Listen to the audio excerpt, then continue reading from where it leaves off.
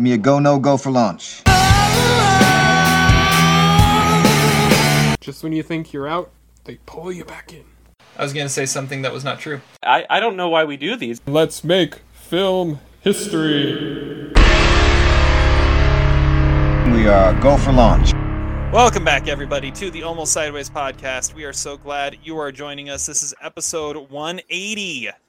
We're recording this Sunday, June 26, 2022 at 3 p.m. Pacific time. Joining me today are Todd and Adam. I forgot to say I'm Terry, by the way. As always, I'm Terry. But Todd and Adam, Zach is not here. He is living the life of a teacher and had to take some kids to Dallas for the week and left this morning. So blessings on the heat there. However, it's not much cooler here right now. The thermometer's reading 95 in Hillsboro right now. Where are you guys at? About 85-ish. A year ago today, it was almost 100 degrees. I remember because I went to Oregon. Oh, right. Yeah. Yeah. Yeah, that was the heat wave. That was a heat wave.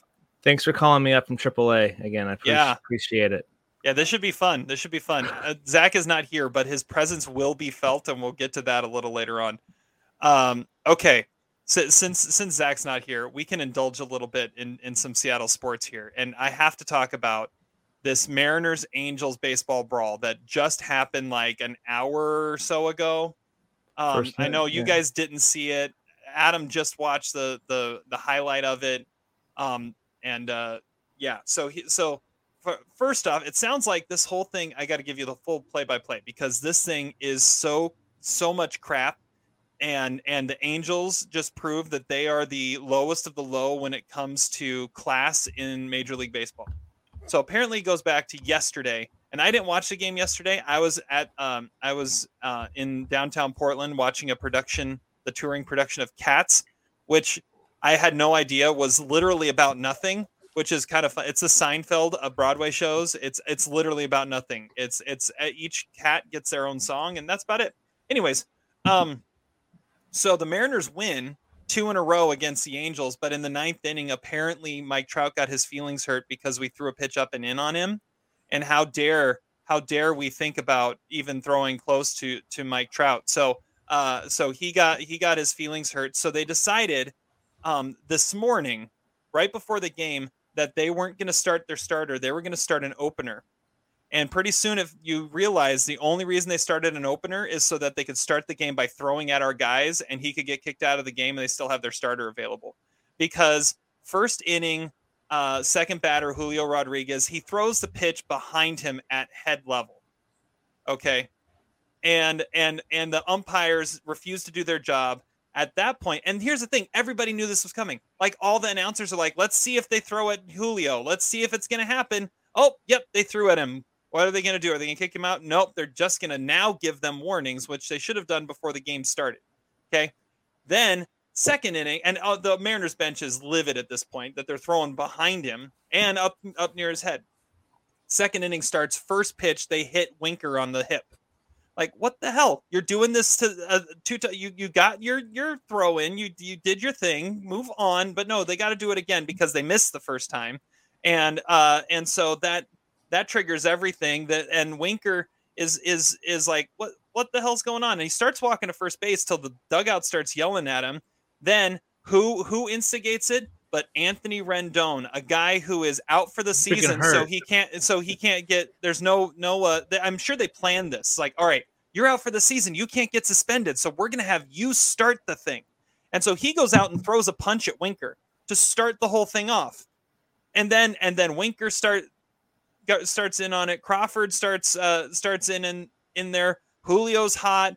The managers are in there. There's like this whole scrum in the middle of the field where there's like full on wrestling and people throwing haymakers and all this stuff. Finally, they break it all up. And then Raisel Iglesias, the closer for the Angels, he starts throwing crap out on the field and all sorts of stuff. It's ridiculous. So when all the dust settles, what happens? The managers get ejected. 3 relievers get ejected, one of them being the guy who hit him, and then 2 relievers who probably weren't going to pitch today, and they had this all figured out. And then Winker, Julio, Crawford, the Mariners' 3 best hitters, all get ejected. And Wow. Toro hit a home run. And then Toro, who wasn't even in the lineup today, ends up hitting a home run. They're currently leading 1-0. I hope it holds. But yeah, it was so much BS, and you could tell they did this to try and just piss them off and see, because this is how it happens, right? The guy the best player who gets hit starts John with the dugout, and the guys who get ejected on the other side are the guys in the dugout that don't even play. And then the stars for the other team are the ones that get in trouble over there. I mean, they knew what they were doing. In the dugout. Oh yeah, Ohtani wasn't even on the field. Trout stayed out in center. I mean, they knew what they were doing. No one in the lineup except for the reliever who was brought in for the sole purpose of hitting our guys got ejected. Rendon can't get ejected. He's not even on the roster. You can't eject a guy who's not on the roster. He started the whole thing off. It's insane. It's so much BS. I hope they still win. Apparently they don't play again until August after today, but it's yeah. Oh, but we didn't retaliate when they had Justin Upton in the head when they were in Seattle last week, but we're just going to ignore that part. So, I mean, it's ridiculous. They fire Joe Madden and hire a classless clown like Phil Nevin as their manager, and this is what you get. So I'm hot, and now my AC isn't on right now either, so I'm really hot. Anyways, bold move, Cotton. Bold move. I know. Yeah, and you guys haven't seen it, but yeah, now that you heard it, I mean, that's ridiculous, right? Yeah, man, that's baseball, though. That's how it works. Astros are the same way. That's another classless team. not quite like this, though. Not like that. Though, they wouldn't. I mean, they're classless just because they, all the crap they did to steal a title. But when the guy hit a pinch hit grand slam home run, where they threw behind JP and then threw at him again the next pitch. Starting a reliever just so you could throw at our stars in the first inning. I mean, yeah. Nevin's an old school guy, but he knows if he went full old school and just put their biggest flamethrower on the mound, they wouldn't have gotten ejected when he was playing. I don't even think that other pitcher got. I don't even think the opener got ejected because he has 1 innings pitched. Oh yeah, it was the first pitch of the second inning, so it was that's why. Okay. He threw it. He threw at Julio at first, and then Winker was the first batter of the second inning. Okay, that makes sense. Okay. And that was the whole thing. They're like, "What the hell? We're doing this again?" And you already threw at our guy. You got your moment, but he didn't get to hit him, so he had to do it again. He had to throw at Winker because Winker was the one on the top step yelling, along with Upton. I mean, kudos for Upton. Switching sides, and he's on the top step yelling and screaming. Well, you know that Julio Rodriguez is going to be around a long time, so don't at somebody's head like that. We'll see. We'll see how long the suspensions are. But yeah, I bet Winker and JP get like 5-game suspensions. It sucks too because Winker's just now coming around and he's starting to figure it out. Smoking the ball, yeah, doing Winker things. It's nice. Yeah.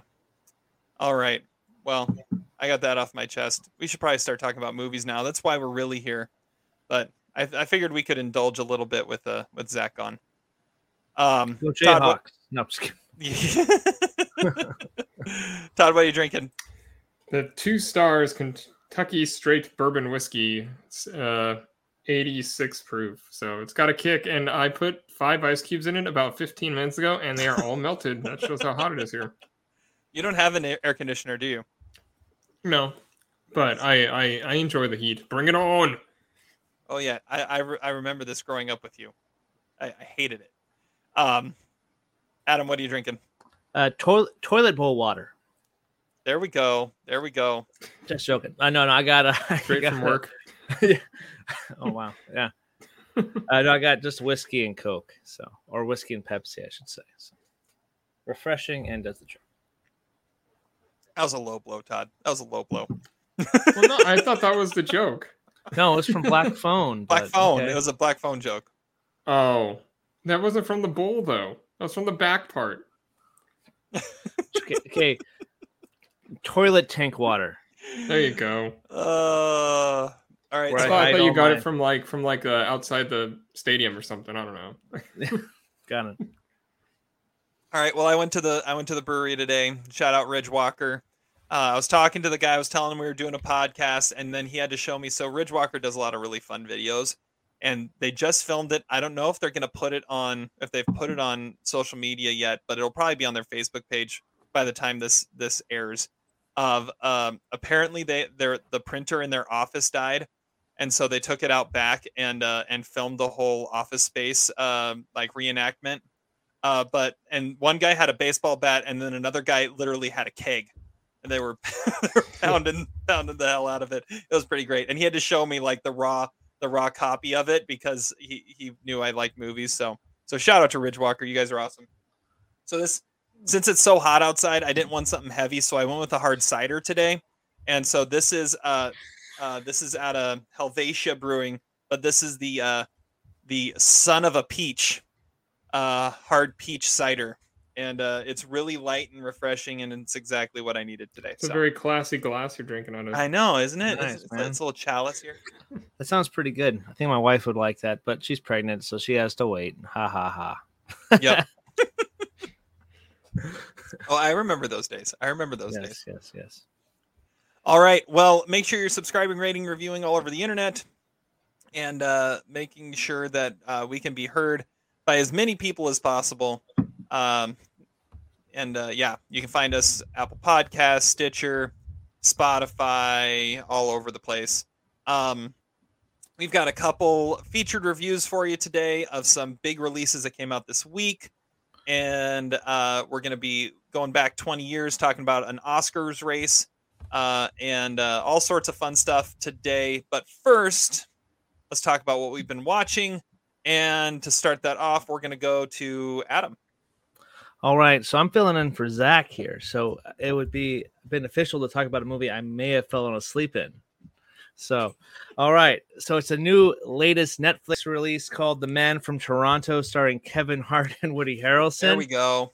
So here we go. From what I remember, I don't remember the beginning of it, but the ending sequence is a really cool one-take shot. But anyway, Kevin Hart plays this guy who he's kind of an entrepreneur trying to find his way in the world. Somehow he gets into some espionage, kind of thrill stuff with this hitman that is played by Woody Harrelson called He's the Man from Toronto. And this is a movie I definitely want to go back and rewatch because actually it's pretty interesting. But there was a middle part I don't remember, and this ending fight piece that's set in a bar that, or not a bar, but at the gym, that is really shot really amazing. That it was a very thoroughly entertaining scene with Woody Harrelson and Kevin Hart. They have really good chemistry. So if you've seen the entire film, hit me up on Twitter at Adam Sideways. Let me know what you guys thought, because I don't remember like 40 minutes in this movie. So that one tracking shot in the gym, that's a 4-star scene right there. The movie, other part of it, I don't know, but it was a good nap. So that's what I'll do. How did I do on that? Was that a good Zach? That was a great Zach review. I like that. That was a 4-star scene. That was that's a 4-star scene. It was really. They actually had some really good chemistry. So I'm actually intrigued to go back and rewatch it and see what I missed or may not have missed. Nice. We'll see. I like it. Cool. All right, I'll go next for my Oscar watch for this week. I'm going back 20 years. Since Zach isn't here, I'm going to review a foreign film. So this was nominated. Yeah. This was nominated for foreign film 20 years ago in 2002. It's technically a 2003 American release, and it is called Zeus and Zoe. And this was written and directed by Paula van der Oost, and it was the submission and nominee out of the Netherlands. It was kind of confusing because part takes place, I think, in the Netherlands, and part takes place in Portugal. So I just wanted to make sure. Yeah, it's the Netherlands. So Zeus and Zoe. It's this really interesting story about this family, and the parents have died, and they were a wealthy family, and in their family they've always had this hotel villa on the coast of Portugal, and like they grew up there, and they remember this place. Well, the parents have died, so it's kind of jointly owned by the 4 siblings. There's 3 sisters and a brother. And in the will, it said that the brother gets it if he gets married. And so the plot of the movie is the brother is engaged, and the sisters are out to destroy the engagement because, one, they want to keep their villa on the coast of Portugal, and 2, they know their brother's gay, and he's just doing this so he can get the hotel, the villa, and sell it. So they're out to destroy this whole thing, and there's a lot of weird love triangles that all kind of go throughout, where sisters are sleeping with their sisters' husbands, and all. I mean, it gets twisted in there, and it's kind of hard to follow at times of exactly everything that's going on. It does end in a very heartwarming, kind of heartbreaking spot as it all kind of comes together in the way that it does. But it was kind of a forward thinking movie, and I mean it was this this century. It was 2002, but the where it ends up and how it kind of all works out, it definitely felt more modern than 20 years ago. But it was a solid movie. I'm giving this one 3 stars. Especially for the way it ended. I really liked how it tied it all together and ended in a really neat place. So that's Zeus and Zoe. Have you guys, either of you, heard of this one at all? Nope. Give you my same answer from last week. No. Yeah, there we go. It's available on Canopy if it's something that you're interested in. So yeah, that's Zeus and Zoe. That's my review. Awesome. And I also watched Red Rocket this week, but Zach's not here, so I'm going to save that and talk about it another time. He's been asking me to watch that for a while. Yeah. Good call. Yeah. Hopefully, fingers crossed. Yeah. All right. Todd, your turn. Well, you said you went to a show last night. I also did. I went to a comedy show for Ari Spears, and I didn't know who it was when my girlfriend booked tickets, and people were like, oh, yeah, he's from Mad TV. And I was like, okay, I looked him up, and I was like, he looks familiar. I didn't watch Mad TV. And then I saw on his list that he was in Jerry Maguire, and I was like, oh shit, that's TP. That's Rod Tidwell's brother-in-law. And then, man, he is absolutely awesome. Like, he gets on the stage basically like, hey, if you think you're going to be offended for yourself or anybody else, you might as well just leave because this is not for you. It was the most politically incorrect thing I've ever seen, and it was amazing and exactly what I needed. So if he comes to your town, I definitely recommend it. The tickets are pretty cheap. He's awesome. But the movie I watched was a new movie last week, I believe, streaming. It's called Good Luck to You, Leo Grande. I watch this. Nice. Sophie Hyde is the director. Stars Emma Thompson. She plays Nancy Stokes. She's a widow, and she never had a really satisfying life with her husband, like particularly sexually. She never experienced an orgasm in her life. So she decides at her late age that she's going to hire this male prostitute named Leo Grande, played by Daryl McCormick.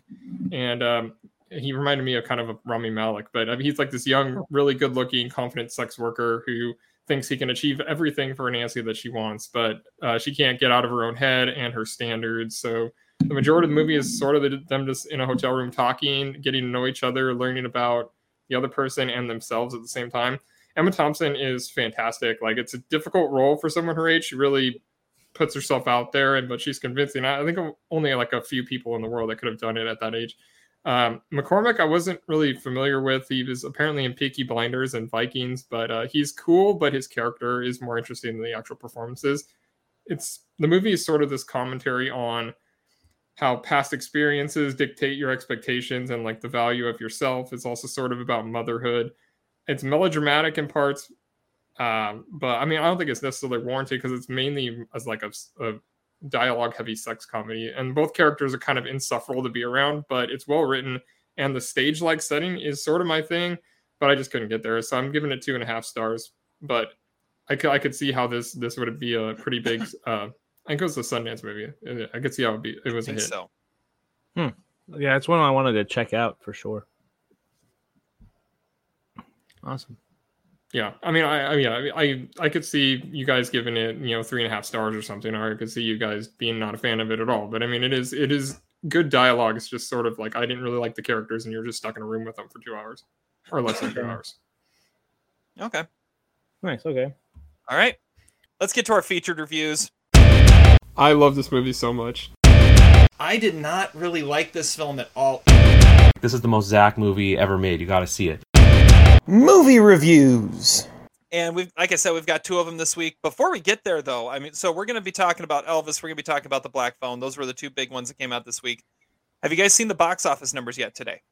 No, I'm kind of curious about this. Okay, so number I'll give you the top 5. Number 5 in the box office is Lightyear. Okay. Made 18 million. Number 4 is The Black Phone at 23 million. Okay. Number 3 is Jurassic World Dominion at 26 million. Top Gun. Number 2 is Elvis at 31 million, and number 1 is Top Gun Maverick, also at 31 million, barely beating out Elvis. I just thought, has that ever happened before, where a movie takes like 2 weeks off of being number 1 and then is number 1 again? Because I can't ever remember a movie having that sort of arc where it was like box office champ, not box office champ, not, and then again they are. Maybe Avatar did that at some point, but I mean, that wasn't, the reign of Avatar wasn't that long. Well, and like Top Gun, it's not, the box office is not dropping that much. Like last week was what, 44, and now it's 31.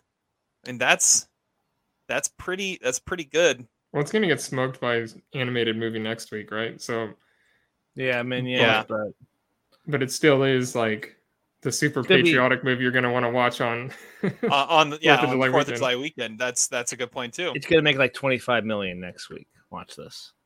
I that's probably fair. That's probably fair. And be number 2. Yeah. All right. So let's get to the movies that came out this week. Like I said, we're going to start with Elvis. Now, Adam did not get a chance to see Elvis. So Todd and I are going to talk about this. And Zach, he's going to have a little bit to say about this as well. Our country itself is sick. That it's lost its sense of direction. Even its common decency. You don't so much as wiggle a finger. There's a lot of people saying a lot of things. But in the end, you gotta listen to yourself.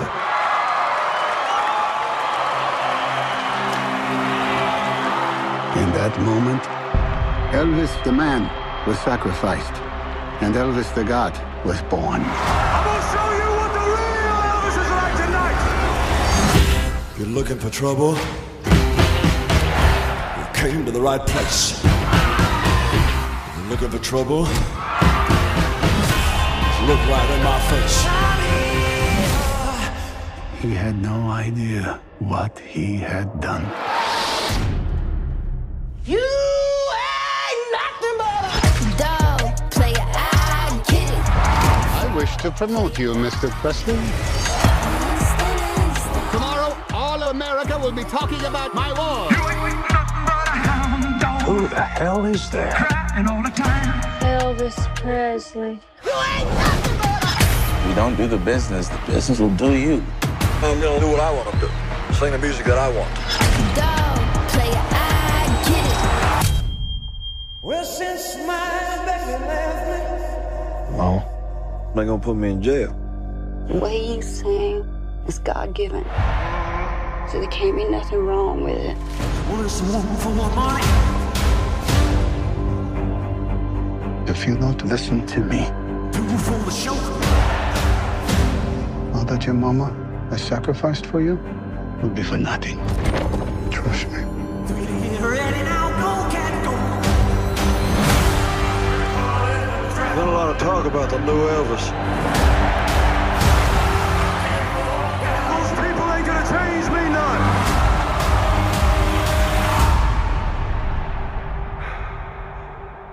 I think if you dream it, you'll do it. Never met anyone like you. I hope not.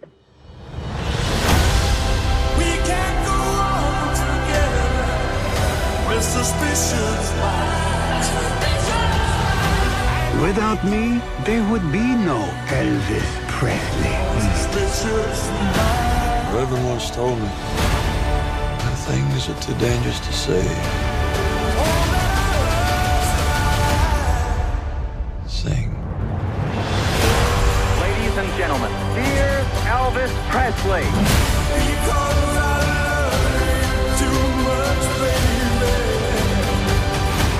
This ain't no nostalgia show. We're gonna do something different. But I'm gonna start talking about Elvis. This is written and directed by Baz Luhrmann, who has given us some spectacular spectacles in the past.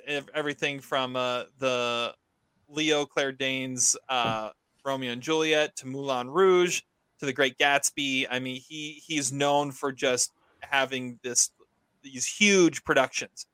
So who better to take on Elvis than Baz Luhrmann? I mean, it felt like it was like a perfect match to get this like great like legend of music that is built up to like otherworldly levels to be the one, or to be brought to us by Baz Luhrmann. So Elvis is played by Austin Butler, who, if we've known him from anything, it is as the ranch hand at Spahn Ranch in Once Upon a Time in Hollywood. That's really the only thing anyone knows him from, if they even remember him from that.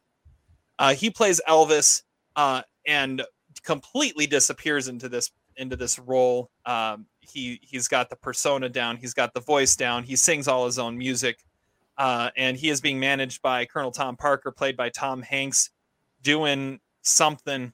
This was the most interesting part about the whole movie, is how this Tom Hanks performance was actually going to play. It was super weird and distracting in the trailers.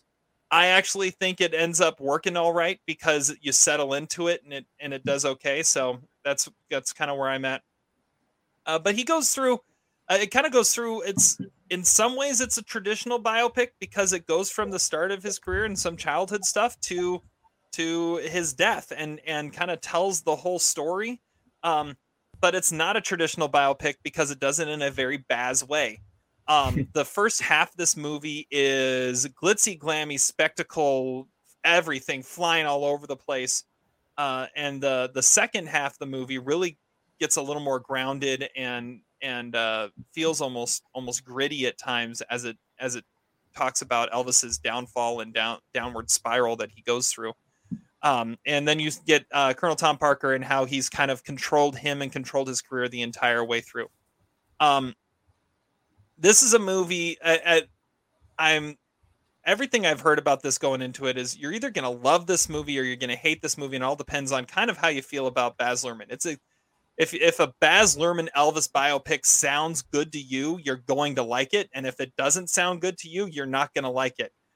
I loved it. I thought the premise at first sounded great, and I loved the execution of it. It was exactly what I thought it was going to be. Is it perfect? No. Is it messy? Absolutely. But what kind of Baz Luhrmann movie isn't a little bit messy? But it really works. And one of the things that makes it work so well is, my word, Austin Butler. This is like the next superstar in the making right here. He is so magnetic on screen, and he is perfect in this role. But you see there's star power there, and we're going to be hearing about Austin Butler for years and years and years to come after this movie. I think I would hope it's pretty safe to say that he's a shoo-in for an Oscar nomination at this point for his work. Like I said, Tom Hanks was fine. It was serviceable. It served what it needed to serve for that part. But it's Austin Butler's movie, and you paired that kind of magnetic presence and performance of an iconic character with Baz Luhrmann doing his thing and telling the story of this larger than life figure. You have this this crazy, messy, awesome spectacle, and I loved every minute of it. 3.5 stars for Elvis. Nice. Todd, what did you think? Yeah, I sort of hated this movie. And the main problem is like the main character is not Austin Butler; it is Tom Hanks, and nobody came to this movie for Tom Hanks, and he is awful. Like when the first time I saw the preview, I was like, he looks like a Bond villain, but he is like almost parodied into being Goldmember. Like his accent, yeah, you're right, is Goldmember, and he's also in this like Harvey Weinstein fat suit thing. Like I think they were trying to go for something about some abusive relationship thing, and him looking like Harvey Weinstein because he kind of did.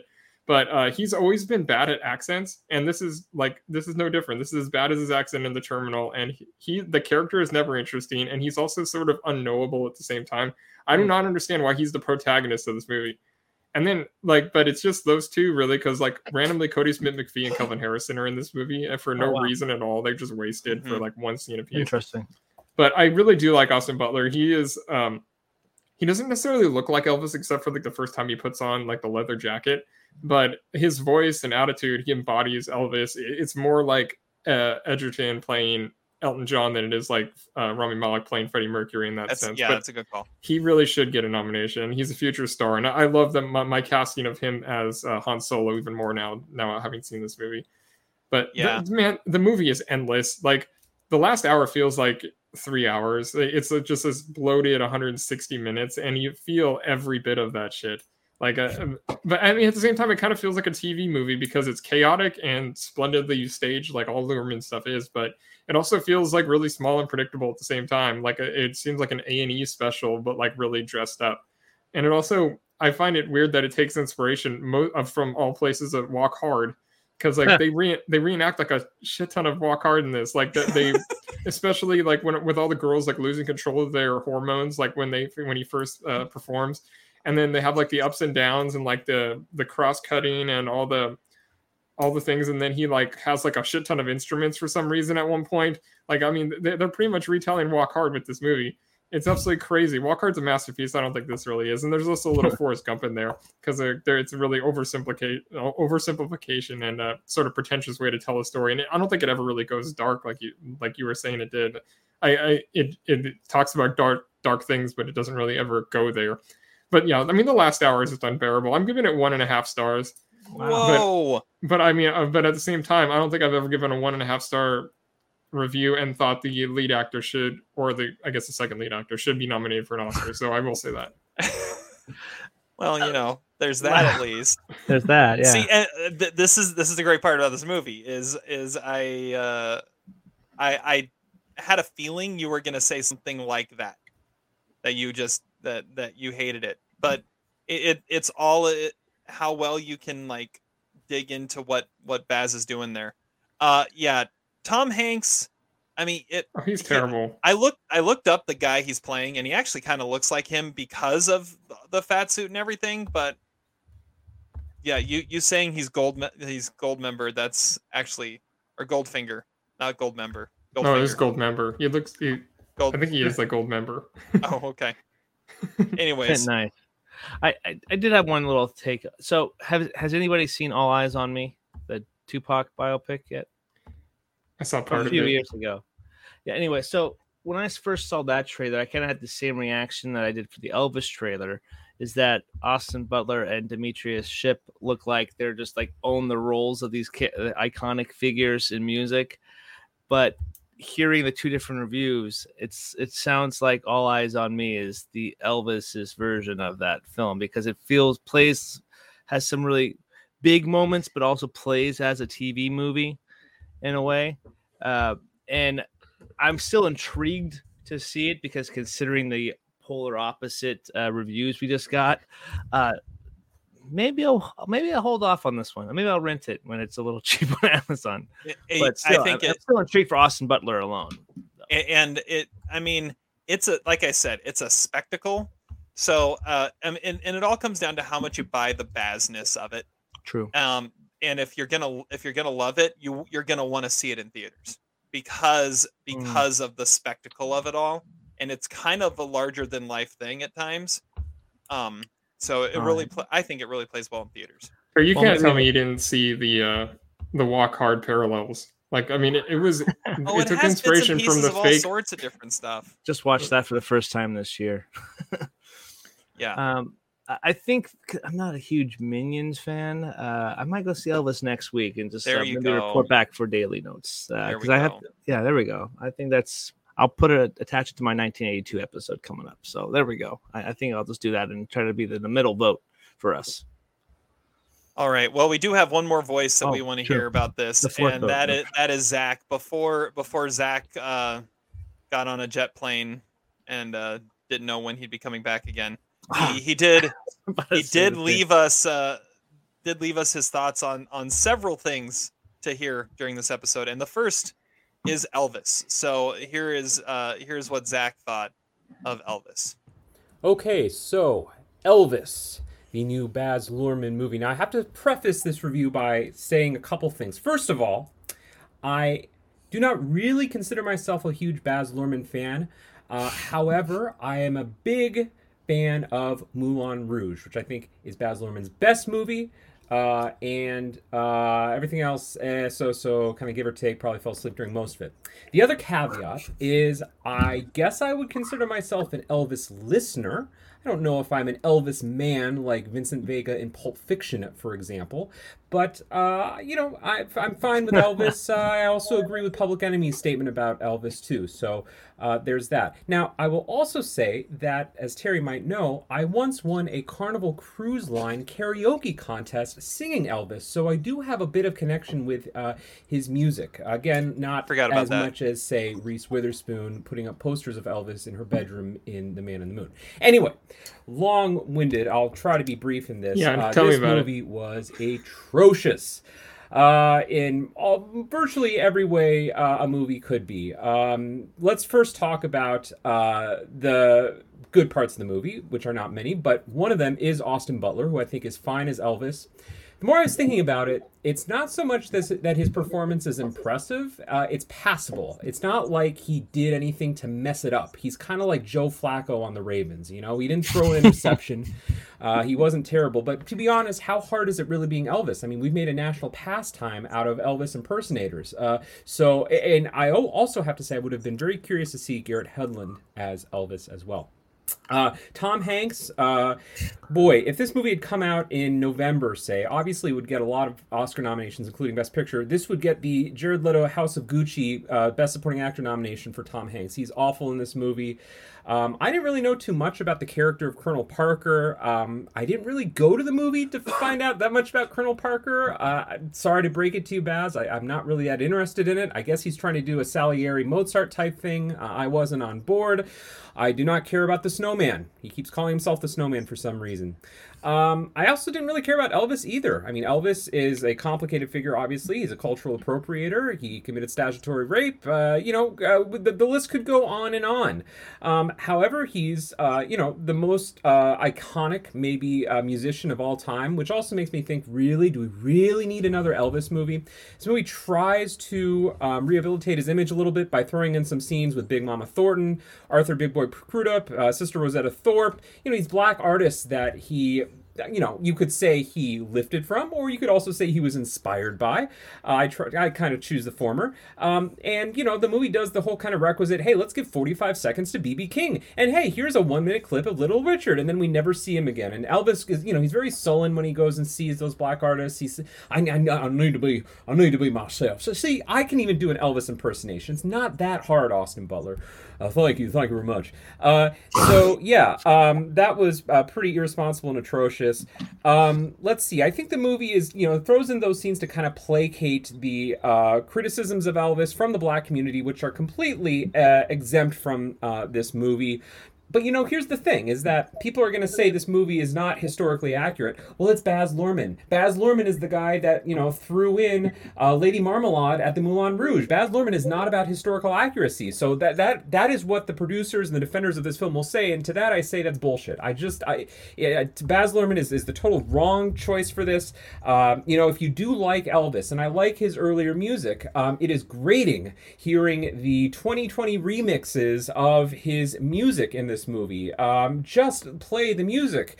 Or, if you're going to have Big Mama Thornton sing Hound Dog, let's have her sing Hound Dog. That was a great moment in the movie that, again, just got ruined by these modern day, overproduced remixes, which I thought sucked. The intercutting of the sequence with Elvis, and then the segregationist rally presents him as some sort of civil rights advocate. I read a review from a Toronto critic who said, never before has a movie spent such a disproportionate amount of time on a white man doing nothing about the civil rights movement. I agree. I thought that kind of put it perfectly. There's a scene where Martin Luther King gets shot. Elvis cries. Then Bobby Kennedy gets shot. Curiously, the Bobby Kennedy scene occurs when Elvis is recording his Christmas concert, even though Bobby Kennedy was shot in June. Who knows? I can't say anything about it. Anyway, this movie is a 2.5-hour trailer. It doesn't go into depth at all. It's just kind of, lots of intercuts and montages and split frames, not even interesting split frames a la Sideways. In the words of Annette Bening in The Kids Are All Right, I needed another Elvis movie like I needed a dick in my ass. This movie gets 1 star. It is not as bad as The Bubble, but mentioning it in the same sentence is not exactly a compliment. So I'm sure I'm reiterating a lot of your guys' thoughts. At least one of your guys' thoughts. Yeah, I think that might have been as long as the movie.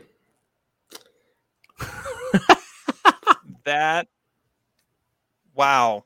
Okay. He's gonna hate you, Cherry, when he hears this. Yeah. Well, I mean, it sounds like he had his mind made up about what the movie was going to be before he even went into it.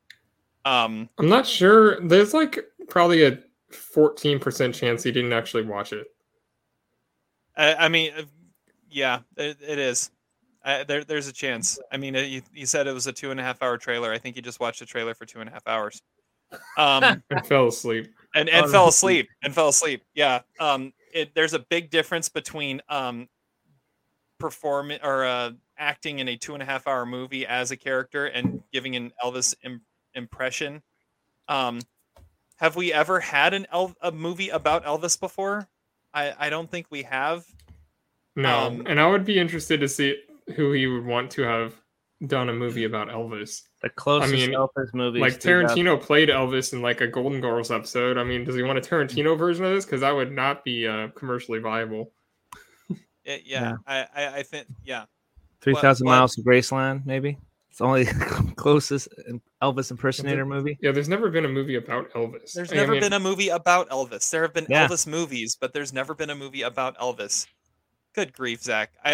Todd, I think you need to raise your star rating just simply for Zach's horrible review. Like, Zach read reviews and then decided what he had to think about. And then he quoted "The Kids Are All Right." And then quoted "The Kids Are All Right," which not a great movie. I'm not sure he's actually seen that either.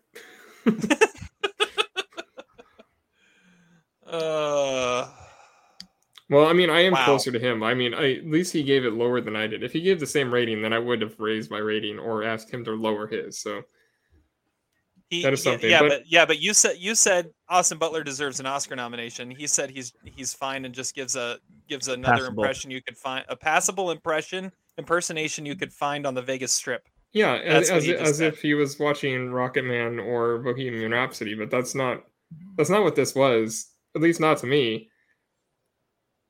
Not all biopics are the same. I mean, there are good ones every once in a while. There are ones where people actually do transform. So, whatever, Zach.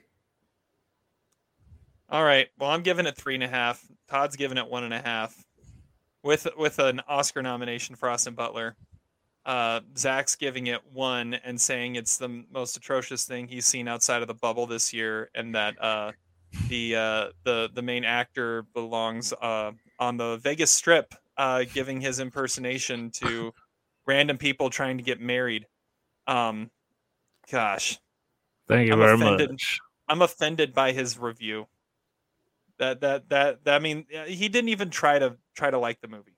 That's what that says. Like, you saying, like, you I could tell you watched it, you gave it its due. He didn't even try to like the movie. And that makes me mad. Well, I mean, he said I don't see how you can like Moulin Rouge but say you don't like Baz Luhrmann. Like, that is Baz to a T. And this is the closest thing. This is the closest thing to Moulin Rouge he's done since. I mean, it's fantastical. It's a spectacle. Great Gatsby is the same way. it's similar, but I think this I think this is closer just simply because of the music aspect to it. Okay. I don't know. Yeah. I don't know. Whatever. Okay. Let's move on. Completely different. Yeah, let's do something different now. Let's move on to something completely different, because the other movie that came out this week is the latest Blumhouse horror thriller, The Black Phone. I'll be home in the morning. Where are you going? I'm staying over at Susie's tonight. What's new? The flyer. The papers call him the grabber. I wish you wouldn't call him that. You don't actually believe that story, do you? Because he can't hear you, and he doesn't really take kids that safe.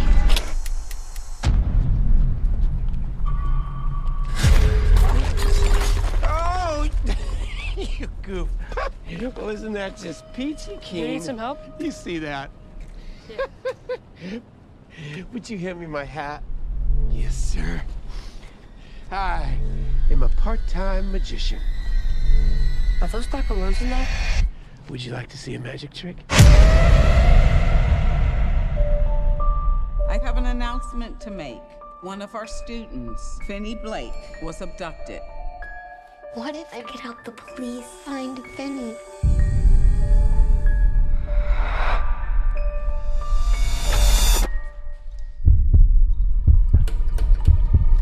Doesn't work. Not since I was a kid. I'll scream. I'll scratch your face. This face? Daddy, I had a dream about it. What happened in your dream? He was taken. By a man with black balloons? Yes. We never released those details.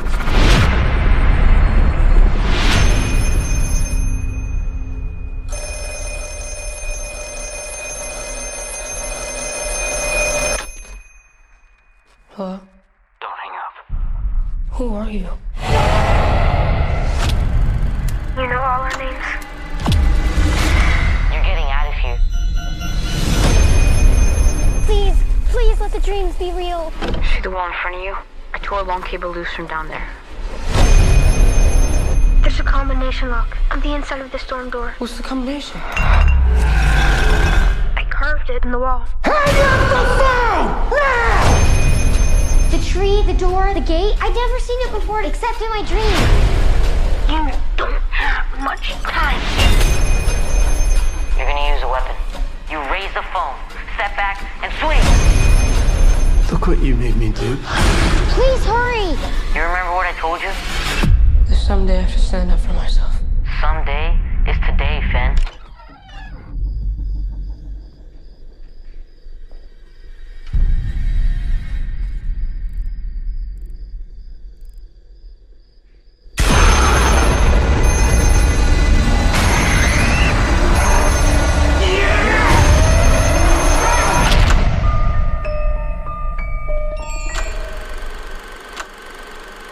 This one comes to us from I'm sure Zach loved this because it comes to us from an MCU director, so we're gonna start with Todd on this one. All three of us watched it. Zach's gonna give his thoughts of what the trailer was like and how quickly he fell asleep in a little bit. But Todd, tell us what The Black Phone was all about. What you thought? Okay, The Black Phone is directed by Scott Derrickson. It takes place in 1978 northern Denver, which I think is probably the only movie that has ever had that as its opening words. But it's about this child kidnapper called the Grabber who is sort of plaguing the town, and this boy Finney is played by Mason Thames, and he's the main character whose friends are sort of getting swiped. His sister Gwen is played by Madeline McGraw, and she's troubled, and she has dreams and visions that seem to be putting the pieces together of the case, but it's unclear why or how this is actually happening. Jeremy Davies is terrific and terrifying as their father. Ethan Hawke plays the kidnapper who wears a mask, or at least half of a mask, or almost all the movie. It starts out with a really good opening. It's like a Get Out kind of thing, but and then becomes something of a really authentically of its era Stand By Me-ish sort of thing. while also sort of being a 1980s slasher kind of feel, but instead of it's kids instead of like, the blonde or whatever is the victim. It like really thinks it's doing like an It or Stranger Things kind of thing, but I think it's like actually better than those things. It has really compelling child performances, which is not something I normally say. It's like really effortlessly sinister. Like it isn't really a horror movie though. It's more of like a tense thriller, almost like a lost chapter in the Mystic River saga or something like that. And it has like really ingenious staging in like the where the grabber actually puts his victims. Like it's really claustrophobic and seemingly unattainable to escape. But while the eventual like keys of how they do it is a little kooky, I mean it's sort of satisfying at the same time. And yeah, I mean Jason Blum produces these movies, like really creative horror movies, and Ethan Hawke appears in the movies just to get the butts in the seats, and it's worked so far. I mean, he's got a really good track record. It's a good movie. It doesn't really feel like a summer release. It seems like it should have been like this really surprise, like $50 million opening or something in like February or March. But I'm really glad that it came out and that it's getting some good run and good reviews, because I like the movie a lot. It's a really high 3 stars. All right, Adam, where are you at? All right. Well, first thing that when you sit down and you watch this after the previews play, you have this really cool MCU type of opening for Blumhouse. Really love the new intro. But anyway, talking about the movie, I think I really agree with a lot of things that Todd just said. I really dug this movie a lot. And I love the vibe and the feel. It feels very authentic. I reminded about It. You mentioned that, but Stephen King, really good Stephen King movies have that kind of vibe to it and play, and it feels just like they could be part of those worlds and those environments. But Ethan Hawke brings a very compelling portrayal of this killer, this grabber character that reminded me of such it's going to be one of those supporting actor performances that a lot of people on Twitter are going to like say, at least that's what I'm envisioning. A lot of people are going to say that he should get nominated for an Oscar. Same kind of conversations that James McAvoy had for Split. I could definitely see that. Ethan Hawke's electric in this one. Probably I loved Miles Teller and Top Gun, but I think Ethan Hawke gives this performance that we haven't seen from him in a while. It's very compelling, and I was absolutely on board for it. I love the child performances here. I think they are some of the best that we've seen in horror films, and I think a lot of that times is we give them passable grades for the performances because some of the scares may work for us. But however, this film for me is some of the best storytelling that I've seen. It felt really compelling and had me on the edge of my seat. I can see this one being kind of a one that I watch on a yearly basis, and an iconic one that I'm going to be talking about for a long time. I'm going 4 stars. This is my favorite film of the year. And I was thinking about this because I just saw this today, and I usually don't jump to, at least I've been doing better, I will say, preface that, doing better, not to jump to such conclusions, but watching this, only thing I had issues with this movie is the opening baseball sequence. Let me explain it to you. And when a guy hits a double, when a guy hits a double and the ball is in the infield, tag the batter running to second. I thought the same thing. Come on, like that guy. What are you, Adam Frazier? No, maybe not that bad. I'm just joking. But then I hate my pet peeve in baseball related stories is that when you have the most ridiculous windup and make the pitch look so fast, it's so unrealistic. That's my only gripe that I have is that opening 5 minutes. He does have a wicked arm. It's mint, but his arm's a mint. His arm's mint. But that's my only really gripe. But still, I love the Black Phone. I am actually legit want to go watch it again today. I kind of want to. I'm not going to, but I love this movie. I can't wait. We took the biggest tell if a movie's really good. My wife's sister, she lived with us for a very long time since she was 12. So she's turning 21 this year. But anyway, usually whenever I ask her, hey, how was the movie? She's like, oh, it's all right. She said, that was a really good movie. That's the first time I've ever heard it in the 8 years I've known her, or 9 years that I've known her. So yeah, it's a good movie. Go see it. So, Black Phone. Nice. It just made me feel old that she's 21. Yeah, I know, right? Yeah, October. October. My goodness, I'm like, oh my god, I'm an old man now. Man. Anyway, right. sorry to age us. All right, so that is a glowing review, Adam. I'm not as high on it as you. I'm pretty much at the same spot Todd is. It's a very high 3-star movie.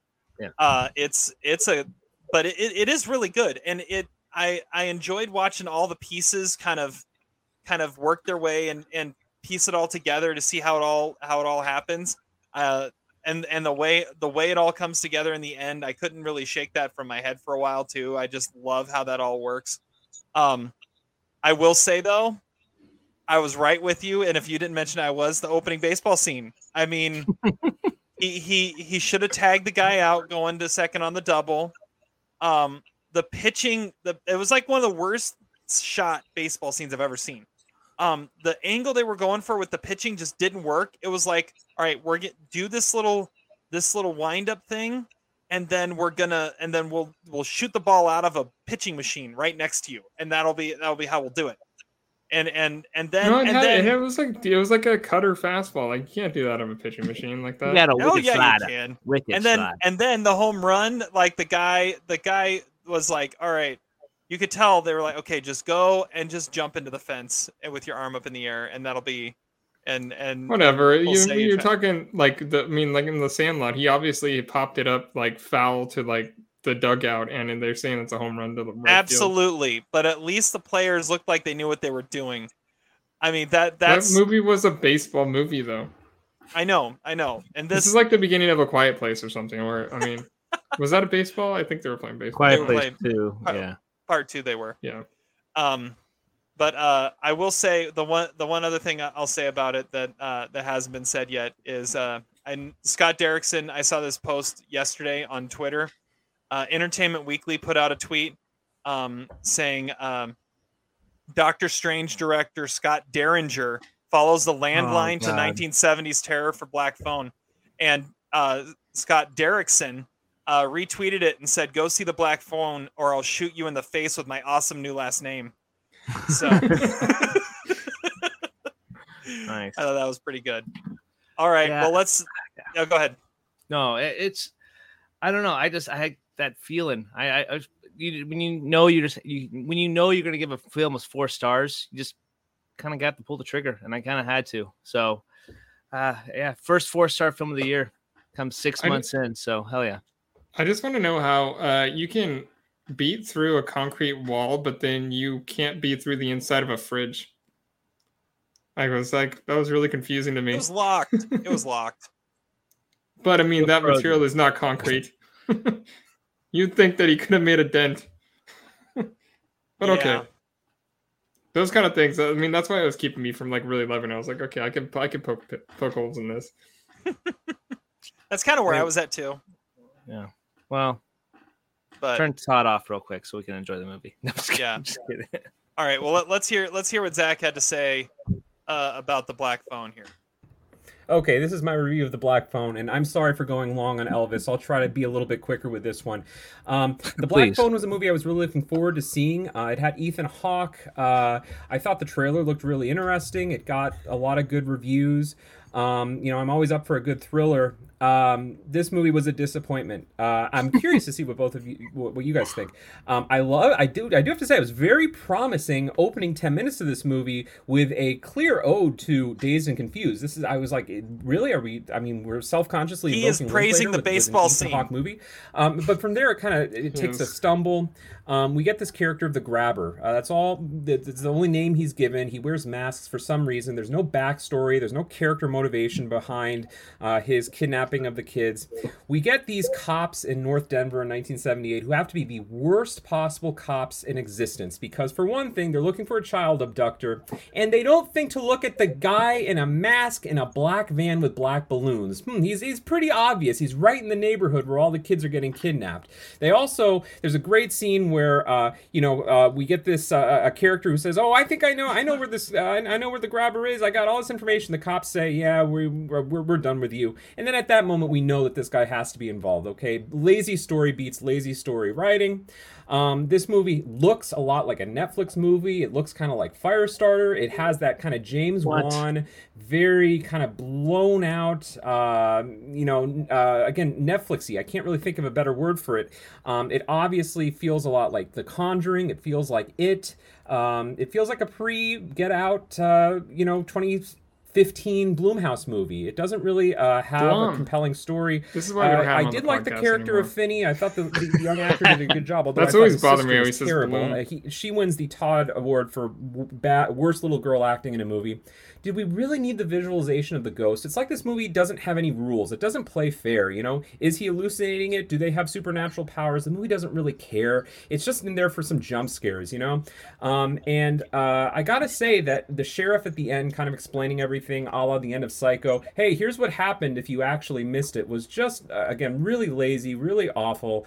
Again, maybe awful's too strong of a word. This to me was a disappointment. I like Ethan Hawke. We all like Ethan Hawke. We didn't like First Reformed, but pretty much everything else he's good in. I don't really know why he did this movie. I think Scott Derrickson was the total wrong director for this. It did have some weird Doctor Strange vibes with like the bottles that spin and the foam that kind of like blows it up. it was I a Marvel wish the kid had been director, laced with what'd I LSD say? or something. Like he fed him and he was on LSD. That would have made a more interesting 70s subplot to a very standard kidnapping, abduction kind of farce. This movie gets 2 stars and it's a disappointment. And I'll be curious to see what you guys think. All right, can I rebuttal this real quick while he's not here? As the Rebuttal horror, as much as you want. As the horror, the big, it's safe to say I'm kind of the bigger horror fan out of everybody. You are the on horror pod. expert. Yes. So, personally, I like horror films. I really enjoy them quite a bit, and I feel like this was a perfect homage to like that kind of classic horror film without being a slasher. It does bring that kind of supernatural element into it, and I feel like what his big thing was like, it's supernatural, the son, but they clearly set it up with the mom and the kids having some kind of connection to their mother. And for me, I think the homage to saying that he didn't like it because it was kind of referenced it. They blatantly have a bright yellow raincoat and with a little girl. It feels just like that. Like that's Richie from Georgie from It. Like he has the bright yellow jacket too. It's the same kind of thing. It's like the homage to that 70s kind of style horror without being the slasher that came out in the 90s. So I don't know. Maybe it's just me liking it a lot. I don't know. I'm not. It's whatever. No, Zach's being completely unfair. Like, I mean, that's a terrible review. So, well, there we go. But anyway, it's a good movie. Go see it. Don't listen to Zach. All right. Well, let's move on. Time to get into power rankings. Hell yeah, let's do it. You can't top that. Yeah, that's the movie about the horse. I'm going to pull an audible at the last minute here. That's because I haven't seen it. Power rankings. Not including Fargo. Can't choose Fargo ever again. And last week, or last time, 2 weeks ago, Zach won. And he's not here. He wanted to be here for his chosen power ranking because he never wins anymore. Wait, so what do we do? When someone wins this, what do we do? I don't know. We haven't decided that yet. Okay. I would take some points. I would love some points. But what we decided instead was that we liked what we did a couple weeks ago, or a couple episodes, couple months, couple power rankings, whatever the hell it was. It was some time ago. It was some time ago. It really was. When we did, we took a category from a year and just we reworked it and said if the 5 that were nominated weren't nominated, who would have been in there? And so we decided to do that. Who should have been in there? Yeah. More who should have been in there. So we decided to do that again, and we left it up to Adam. We just said pick an anniversary year and go with that. So Adam picked. I picked 2002 Best Actress. I figure that's going to be like just a random year and a good kind of category. We did supporting actor, I believe, last time. So actress is the way to go next. Yeah. So 2002 Best Actress. So this was the year, and Todd, I'll kind of go to you a little bit and see in your Oscar expertise a little bit. So we can talk a little bit about this race. We weren't fully into Oscars at this point because we were still, I was in high school. I think you were just about to get into high school, or you just started high school when this Oscars aired. Yep. So we've got, this was the year Nicole Kidman won for The Hours. And nominated with her were Renee Zellweger for Chicago, Julianne Moore for Far From Heaven, Salma Hayek for Frida, and Diane Lane for Unfaithful. It's kind of a strong list there. It's a pretty solid, awesome list. Yeah. So, what do you know much about this race, Todd, or did you research it all leading up to this? Well, I mean, looking at like the Golden Globes, it doesn't really help much. You get things like Goldie Hawn for the Banger Sisters and stuff like that. But honestly, for me, the one that I didn't include because it was nominated for an Oscar was Julianne Moore in The Hours, which is the best performance in that movie and the lead in that movie. But she was nominated for supporting. So I don't really know who else who would have been in contention for that next slot. It seems to me by looking at all the precursors that this was pretty much set. Maybe My Big Fat Greek Wedding could have snuck in there or something. Yeah. It's a solid 5. Do you know if Nicole Kidman was kind of like the set winner? Like everyone knew she was winning going in. I don't remember. Or was this kind of up in the air a little bit? I mean, I think she pretty much won the thing she needed to win, right? I guess I would have to look it up real quick. I do know a couple years later, it kind of felt like Renee Zellweger kind of got a makeup win for Cold Mountain because she didn't get to win for Chicago, which was her big star-turning role. Oh, yeah. Well, it looks like Renee Zellweger won the SAG, so... Ooh. I guess I thought that Nicole Kidman, that was like her award because it was the award with all the makeup, not the makeup award. But yeah, so maybe Renee Zellweger was the front runner going in, but not really the way I remember it. But I wasn't paying attention at the time, like you said. Yeah. All right. Well, let's get into going through this this list here. Would any of these guys made your personal list real quick? Like if we were including them. Well, yeah. I mean, Julianne Moore. I mean, that's by far the best performance of that year. So. Yeah, I like Julianne Moore and Salma Hayek for Frida. Those are the 2 performances I've seen. The other 3 films I haven't, but I love Julianne Moore. You've never seen Chicago? Nope. That's on my list to watch sometime this year. Wow. Okay. Yeah. Nicole Kidman won the BAFTA and Julianne Moore won the Critics' Choice. So it apparently was really wide open. Okay, and it was kind of a toss-up between the 2 of them. It sounds like. No, because it was Zellweger won the SAG, so there were 3 of them that were. And who'd you say, Julianne Moore? Well, Julianne Moore won the Critics' Choice. Okay. So you're saying is I picked a good year?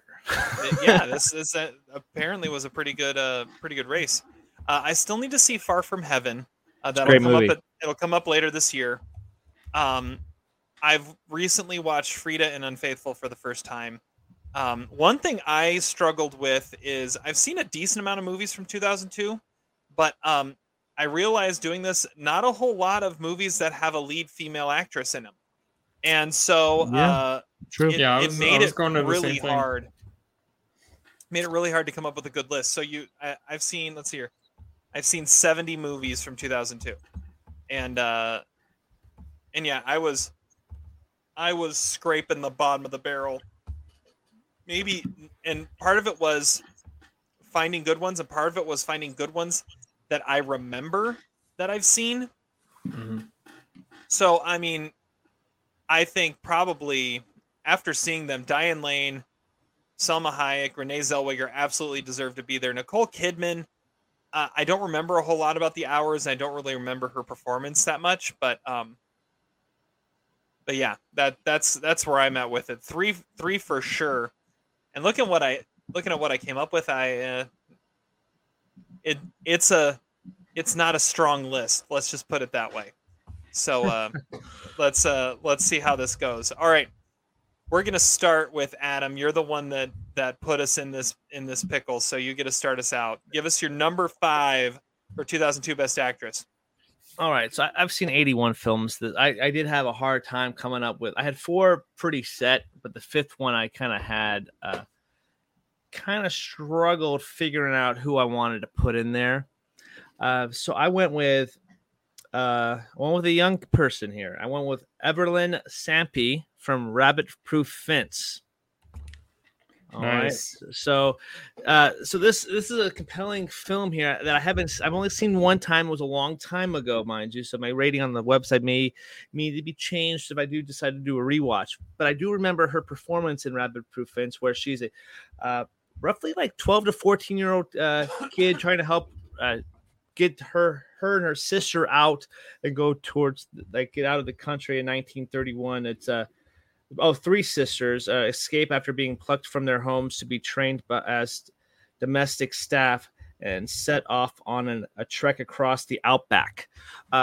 Very interesting, but really good, solid performance from this lead actress here that I don't think she's done too much since, but it's one that I was putting the list together and I came across this film that I watched. And I was like, you know what? That is a really good performance that probably should be talked about. I don't think Rabbit Proof Fence would be brought up as an anniversary film anytime. So we should bring it up. So Everlyn Sampe from Rabbit Proof Fence will be my number 5.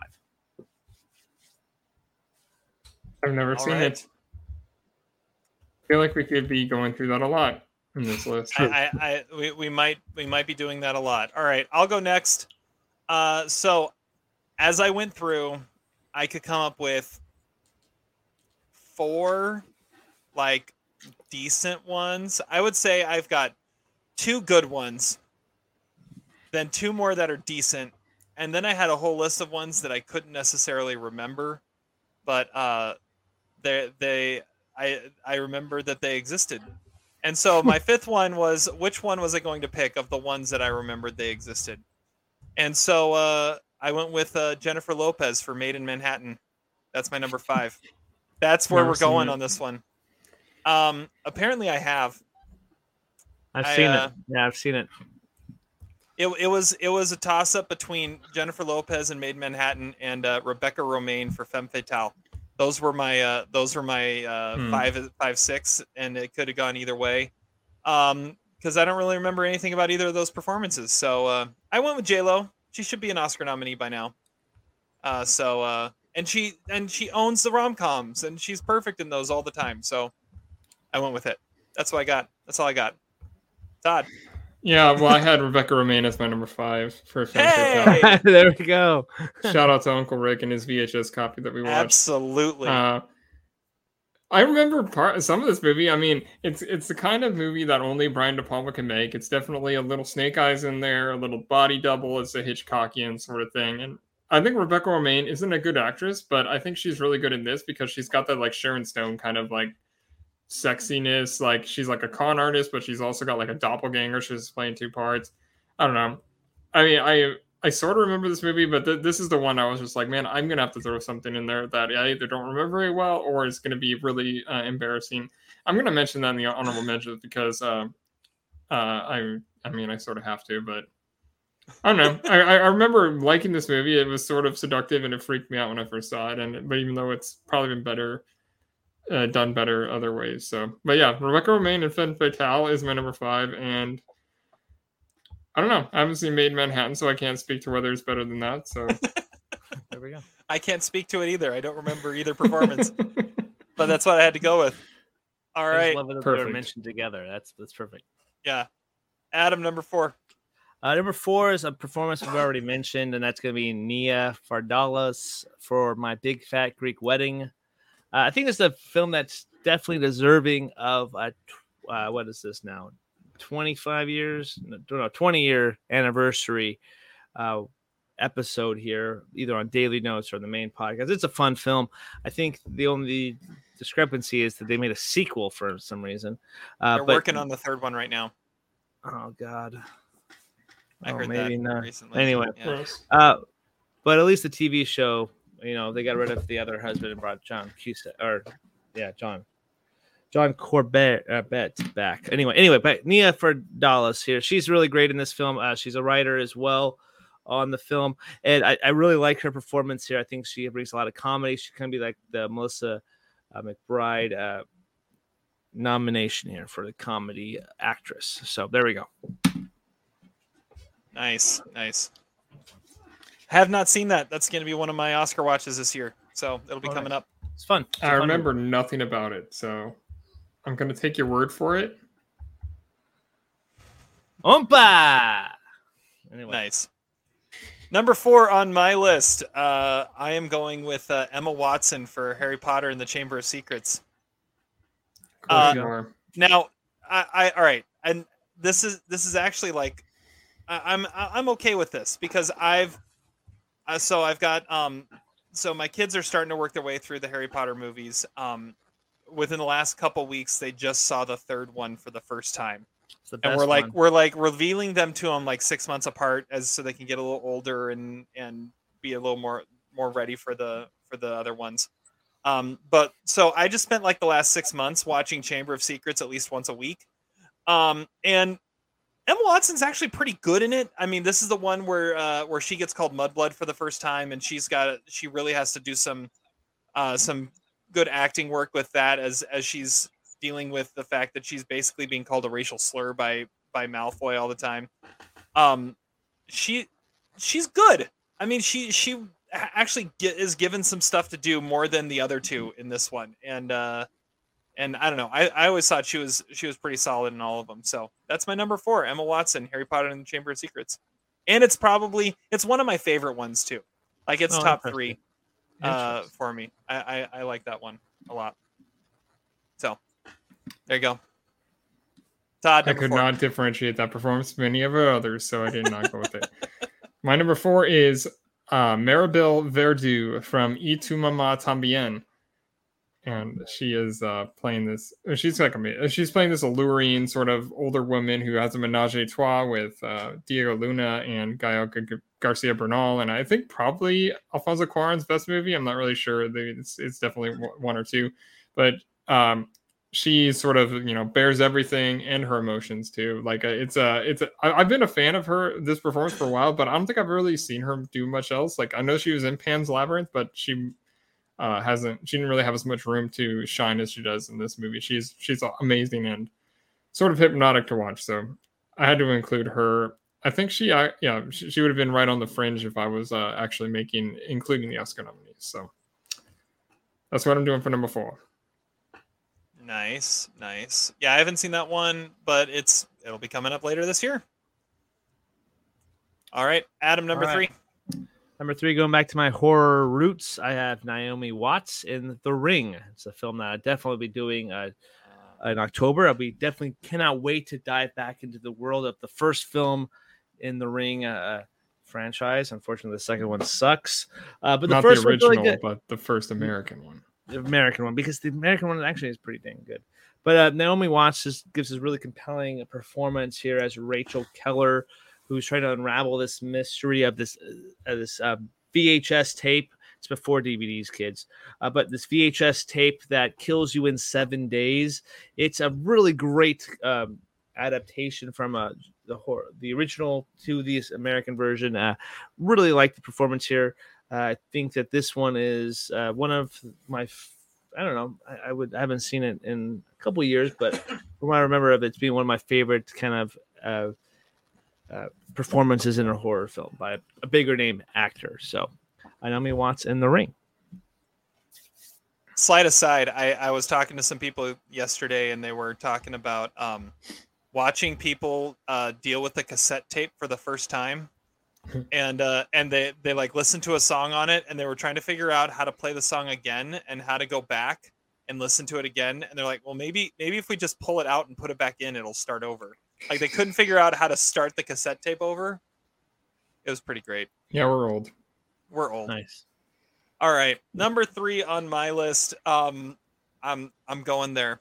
Natalie Portman, Attack of the Clones. So I think, all right, she does the best she can with what she's given, which is a horrible script and a very wooden acting partner in Hayden Christensen, who also I think is doing what he can with what he has to work with. But I always thought she was pretty magnetic in that movie, and she always kind of is, but she's doing what she can with the limited resources she has, and I didn't have a whole lot of other options. So number 3 on my list is Natalie Portman for Attack of the Clones. So let's move on. Oscar winner. Yes. Todd, number 3. My number 3 is, I'm sure you guys haven't seen it. It's Catherine Keener in Lovely and Amazing.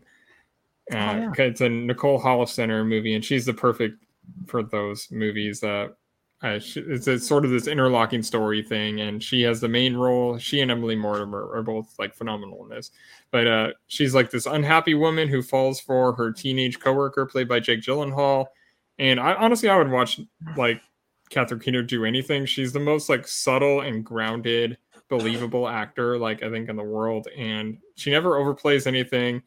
She has deserved multiple nominations for Holofcener movies alone, and this is probably her best performance of her career.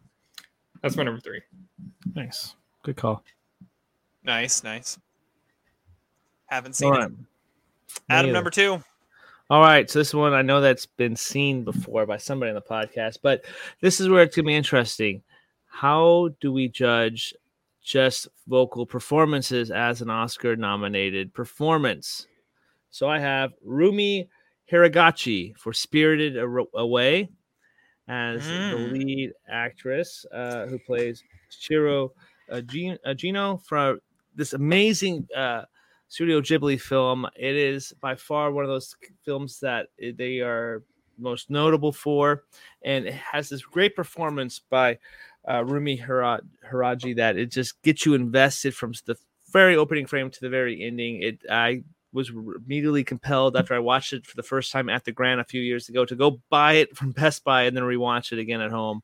It's just a great performance there, and I got to give my props to some vocal talent, especially on an amazing movie as Spirited Away. So definitely had to be my number 2. It's an interesting choice. I don't know that I've ever seen a lead vocal performance in an animated movie singled out by anybody ever. Like it's always like the supporting role, like Eddie Murphy in Shrek, or it's Ellen DeGeneres in Finding Nemo, or ScarJo and Her. Yeah, or Robin Williams in Aladdin, or whatever. It's like it's never the lead. So, but I mean, that's an interesting pick. I like it.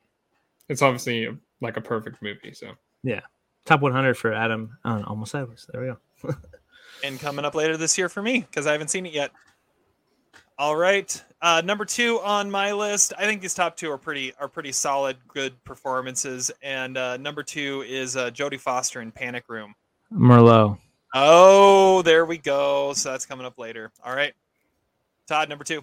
My number 2 is one you guys probably haven't seen. It's Emmanuel Devos in Read My Lips, which is directed by Jacques Audiard, who is one of the best French directors.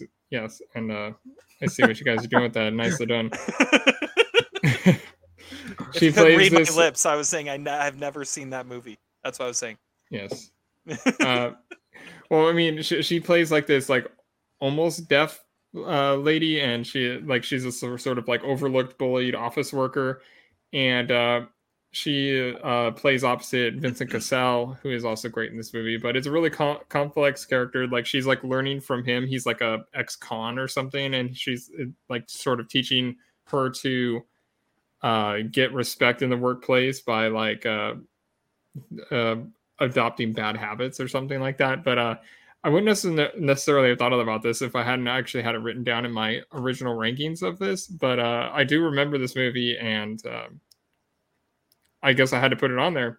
And even though I don't necessarily remember everything about the performance, but Emmanuel Devos, and I've never seen her do anything else, but Read My Lips, that's my number 2. Would this have made your top 5 regular? Yeah, well, it was on my list. That's why, but I don't remember necessarily that well. I probably wouldn't have thought of it or even remembered to put the actress on there. I forget. Did you say how many of these are actually in your top 5? I think it's 2. It was like 2 or 3. Okay. Along with what, Julianne Moore and... Yeah, I have Julianne Moore and like Julianne Moore. Oh, right. And but the other ones, it was Salma Hayek is right at number 5 or 6. Okay. All right. Adam, number 1, tell us about Jodie Foster in Panic Room. Yeah, Jodie Foster, another movie that I definitely need to do a Daily Notes episode on, because I really liked this movie quite a bit, and I think that she does a really good job as this mother who's trying to protect her kid from burglars. But an all-star cast as well with young Kristen Stewart. We had Jared Leto, Forrest Whitaker. It's a really great cast, really cool premise of a film too. It has some suspense there. Jodie Foster does a really good job. She does The Brave ones shortly after this. I remember, maybe it's a few years after that, but yeah, kind of where I first was introduced with Jodie Foster was from this movie. No, sorry, scratch that, Silence of the Lambs, and then there was this movie. I think I watched those pretty closely together.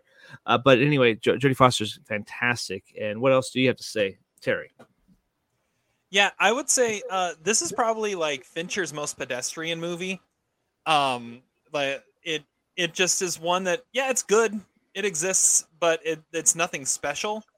With that said, Jodie Foster does bring a lot to that role, and the chemistry between her and Kristen Stewart in it is really good. I would say this compares very well to like her performance in Flight Plan. I think they're very similar movies, very similar premises, very similar performances of her protecting her family in extraordinary circumstances. So, but yeah, no, she's good. She's really good. Flight Plan was the one that I was meaning to. I think Brave one came out like 2007, 2008, around there. Yeah. Flight Plan I think was 05. Yeah, it was shortly after that. 05, 06, something like that. Yeah. All one right. of them, it was either Flight Plan or Red Eye. One of those, like they come out with like in successive like Februarys or something. Yeah, but yeah, Red Eye was that must have been 05. Rachel McAdams. Yeah, Rachel McAdams and Cillian Murphy. But they're both thrillers on a plane that came out in like February. Okay. I don't know when Flight Plan came out, honestly. My number one. So I look back. I don't keep it anymore, but I used to keep, like Todd does, of who would be my award winners every year. And I look back, I'm like, did I keep a 2002 list? And I did. And I had one, and I haven't updated it in a long time. But number one on that is the number one I'm saying here. And that is Jennifer Aniston for The Good Girl. Nice. Yeah. I don't remember a ton about this movie. Another Jake Gyllenhaal supporting role. Yeah, another Jake Gyllenhaal supporting role. Written by Mike White. This would have been before School of Rock. He's also in the movie. I'm staring at his face in the still from the trailer on IMDb right now. But it's like what I remember about it is it's a very small indie movie. She plays a grocery store cashier that is just frustrated with her life. I believe she's married to John C. Reilly in this, and just doesn't like where her life is going, and meets Jake Gyllenhaal, and he kind of revitalizes her a little bit. And it's this really small indie movie that she made in the middle of the height of her run on Friends, and she showed that she could do something different. She could act and be beyond Rachel Green from Friends, and it's a brilliant performance, and it's a really good movie. I need to go back and rewatch it because, like I said, it's been a really long time. But really good movie, really good cast, and yeah, great performance. So yeah, Jennifer Aniston, The Good Girl. That's my number one. Nice, that's a good one. That's one I have not seen yet. Yeah, I remembered almost nothing about that, so I didn't include it. But it was definitely one that I was thinking about and wishing I could actually talk about intelligently. So good job, Terry. I tried. I don't remember a ton about it, but I do know it was a quality enough performance that it was my number one. Who directed that movie? It was Miguel Ortega. Oh, okay. That makes sense. Written by Mike White. All right, my number one is Maggie Gyllenhaal in Secretary, which was like the adult original 50 Shades sort of like fad thing. She's like this mentally unstable woman who takes a job as a secretary for James Spader's like law firm, and she sort of gets turned on by how abusive he is to her. So they start this like S&M relationship kind of thing. And now she's like this, like Gyllenhaal's like this hotshot filmmaker actress. She's been nominated for both things, but I don't think I'll ever be topped in my head for what I first saw, because this is the first time I ever saw her in anything. Like what she did in this, I was just like blown away by it. Like it's outright like disturbing at times, but she's also sort of heartbreaking, and she's also really kind of sexy and interesting. The movie's also kind of funny, and like James Spader is a very singular kind of like weirdo, and she absolutely matches him in every moment. And this is a great movie and a great performance. I like it. I need to see that one. I have not seen that one yet. Yeah, I feel like that should have had a resurgence when 50 Shades was like at its peak, but yeah, probably. All right, well, let's count this down 5-1, and then go over any honorable mentions before we try and guess Zach's list. This should be fun. I forgot about that. All right, Adam, give us your 5-1. Number 5, Everlyn Sampi for Robert Proof Vince. 4, Nia Vardalos for My Big Fat Greek Wedding. 3, Naomi Watts, The Ring. 2, Rumi Hiragachi for Spirited Away. 1, Jodie Foster for Panic Room. And for me, number 5, I guess Jennifer Lopez for Made in Manhattan. Number 4, Emma Watson, Harry Potter and the Chamber of Secrets. Number 3, Natalie Portman, Attack of the Clones. Number 2, Jodie Foster, Panic Room. Number 1, Jennifer Aniston, The Good Girl. Todd. Number 5, Rebecca Romaine. I think it was Stamos at the time for Femme I think Fatale. you're right. Number 4, Maribel Verdú for Y tu mamá también. Number 3, Catherine Keener for Lovely and Amazing. Number 2, Emmanuel Devos for Read My Lips. And number 1, Maggie Gyllenhaal for Secretary. Adam, any honorable mentions? Yes, I got Mila Kunis for American Psycho 2. Mila Jovovich for Resident Evil. Mandy Moore for A Walk to Remember. And Jennifer Lopez for either Made in Manhattan or Enough, which is probably the better movie. Probably, but I haven't seen it. Yeah. I had almost the exact same thing. I had Mila Jovovich, Resident Evil, Rebecca Romaine, Femme Fatale, Mandy Moore, Walk to Remember, and the only other one I had written down, and I almost put it on my list because it's one I actually remember and could talk about, but it's a horrible performance. That's Halle Berry in Die Another Day. So wow. That's not really a lead. I mean, that's what I was working with. Okay, that's what I was working with. All right, Todd. One I would have had on there, but it's not. It was a TV movie, and that's Uma Thurman in Hysterical Blindness. It was a movie that blew me away when I watched it. I love that movie, but I couldn't include it. And else that probably would have been 1 or 2. And then I also had Leslie Manville in Mike Leigh's movie All or Nothing. Alison Lohman, who I'm like the biggest fan of in the world, in this movie called The White Oleander. Parker Posey in Personal Velocity 3 Portraits. Cate Blanchett in Heaven. I don't necessarily remember the movie, but I felt like I saw a Cate Blanchett lead performance that year. I probably should mention it. Maybe that's the exact thing to say. I don't know. And then one thing I also wanted to mention, I almost put it number 5, but it would be really embarrassing, is Shannon Sossamon in 40 Days and 40 Nights. Because she's not necessarily the lead, and it's not necessarily a good movie. I mean, it's probably kind of a bad movie, but I've seen it quite a bit, and I think she is interesting in it. But she also had The Rules of Attraction that year as the lead, so I don't know. It was like on the verge of being like, do I include this like sort of like Razzie-worthy movie? I decided against it, but in my heart that's number 5 because I do low key like that movie and seen it like probably 15 times. There we go. Never seen that one. However, I'm kind of bummed that Shannon Sossamon never became anything. Like after like A Knight's Tale, I was like, oh man, she has a shot to be something, and then she just never materialized. It was her and Asia Argento were like in the exact same boat. They were like the early 2000s. And they never did anything. It was sort of disappointing. That sucks. Yeah. Well, wasn't Asia Argento was one of the Weinstein girls, right? Like she got blackballed. Yeah, but she was also the director of the daughter of a famous director. So that's true too. That's true too. She had other connections also. Yeah. All right, here we go. Zach's list. Since he's the one that's talk about here, this because let's talk about it. Are we talking Zach about this? Is not easy. Yeah, it's not. I had to go through every single movie on our website to just. I did the same thing. So if you ever talk to Zach about what the best performances of a year are, he does not understand the difference between a good movie and a good performance.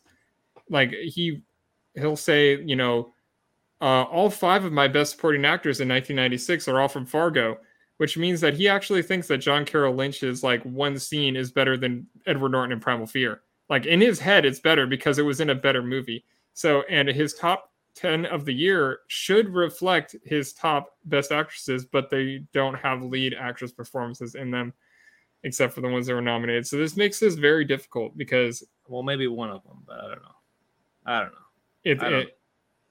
Zach does not. He either doesn't take this seriously, or he's just full of shit all the time, which I think is probably both of them. And that could describe this podcast, honestly. So let's go with this. Adam, what do you got for Zach's list? Number 5, Evelyn Sampy for Rabbit Proof Fence, because I know he's seen it. 4, Jodie Foster, Panic Room. 3, America Ferrera for Real Women Have Curves. 2, Rosanna Flores for Talk to Her. And 1, Andrea Kasker for Kedman. Nice. Wow, your list is very similar to mine. Number 5, Evan Rachel Wood for Little Secrets. Number 4, I couldn't figure out who the lead for Kedma was, so I went with Cindy Barr. Number 3, America Ferrera, Real Women Have Curves. Number 2, Evelyn Sampy, Rabbit Proof Fence. And number 1, Rosario Flores, Talk to Her. Wow. That's fun. The Kedman one, I was like, well, she was listed first, so maybe I went with Cindy Barr because she was the first actress that had a picture on the cast list. Point too. Yeah, that's a good point. There's no female lead in Talk to Her. I'd see. But I don't know. Okay, well, also Zach does not care about screen time. So number 5, I have Hilary Swank in Insomnia. Oh, there we go. Because I know he apparently thinks that's Christopher Nolan's best movie inexplicably. Number 4, Evelyn Sampy for Rabbit Proof Fence. Number 3, America Ferrera for Real Women Have Curves. Number 2, Sophie Vavasseur for Evelyn. And that was a Zach pronunciation. Evelyn. And number 1, Jodie Foster for Panic Room. Nice. I like America Ferrera. All 3 of us put that as number 3. That's pretty crazy. Can you say that one more time, Don? Evelyn. Sophie Vavasseur for Evelyn. You need to put that as a little snippet now. Oh my word! Oh my word! I haven't laughed that hard since I was a little girl. Thank you. Okay. All right, we have an audio clip. Here is Zach revealing his list. Bullshit. Okay. Are you concerned about the security of your shit? Oh my word. Okay.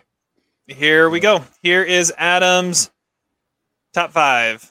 Zach's top 5. I'm not sorry. Good grief. I just kind of slipped into auto mode. Yeah. Yep.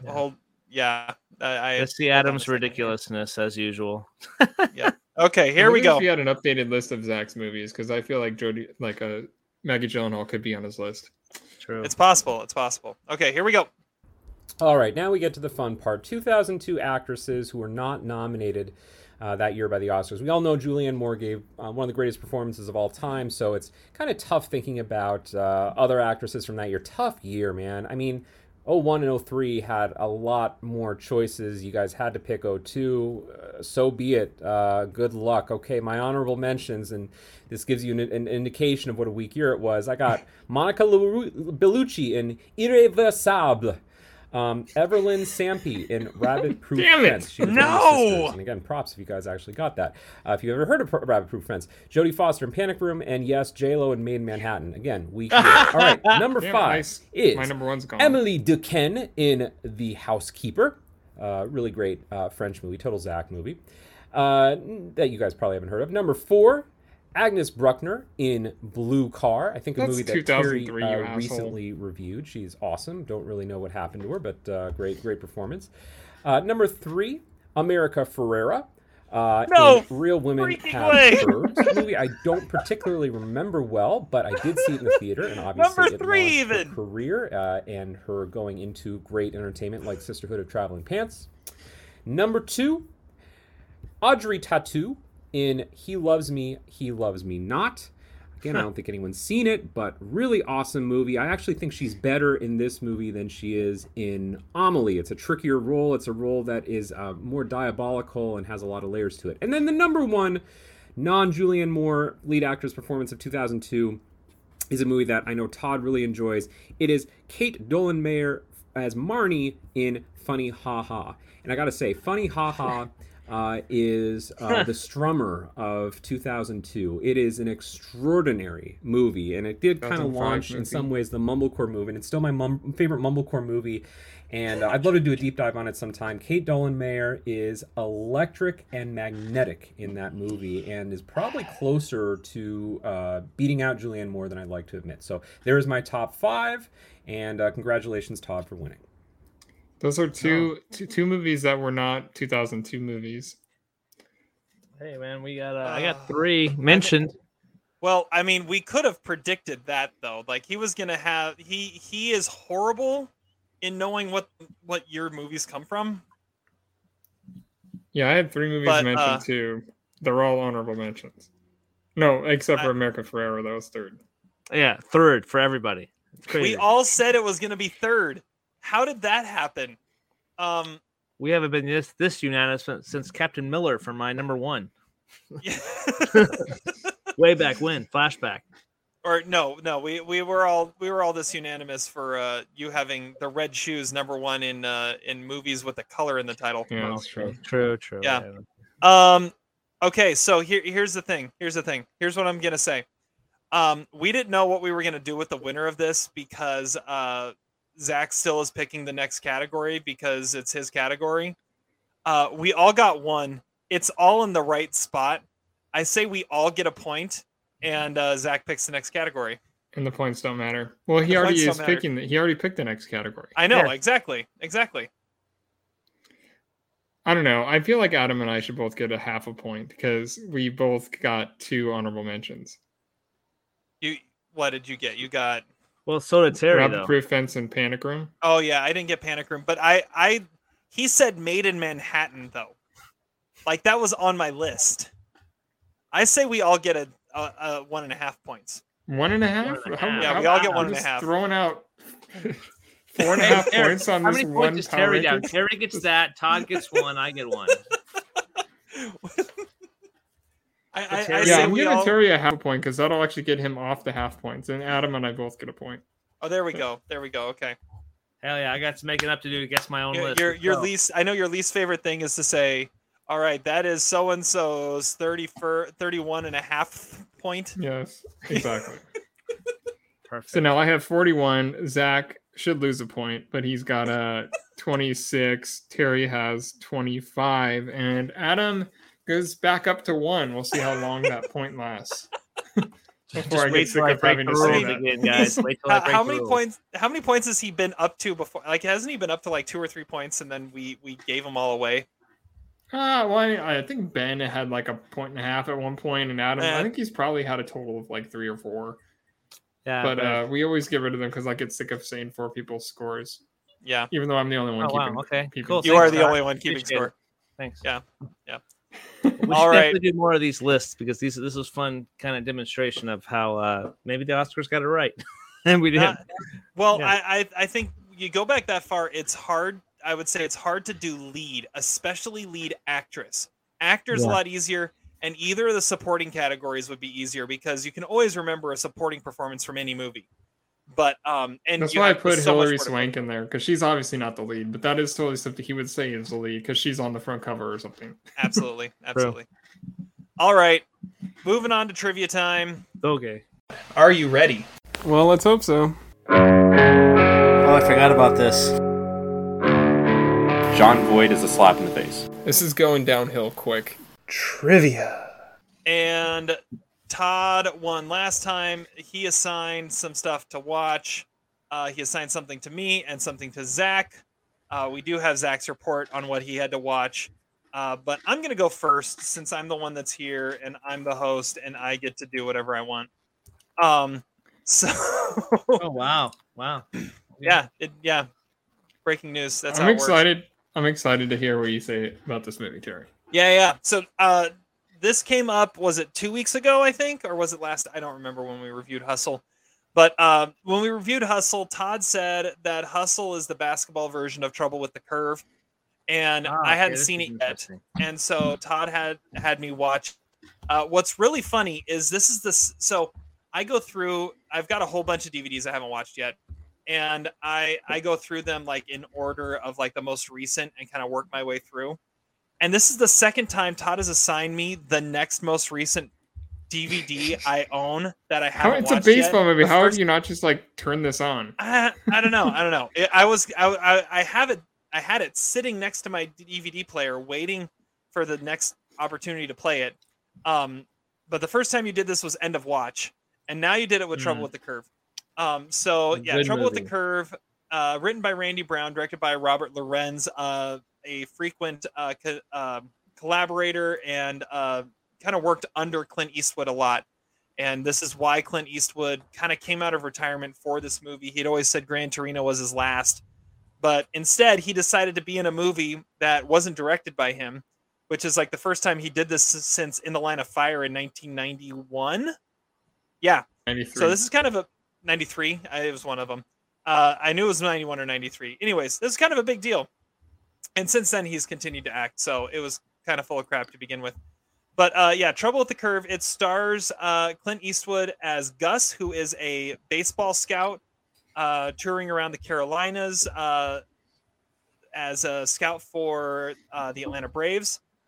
His daughter is Mickey, played by Amy Adams, who is a hotshot lawyer trying to become partner in her firm.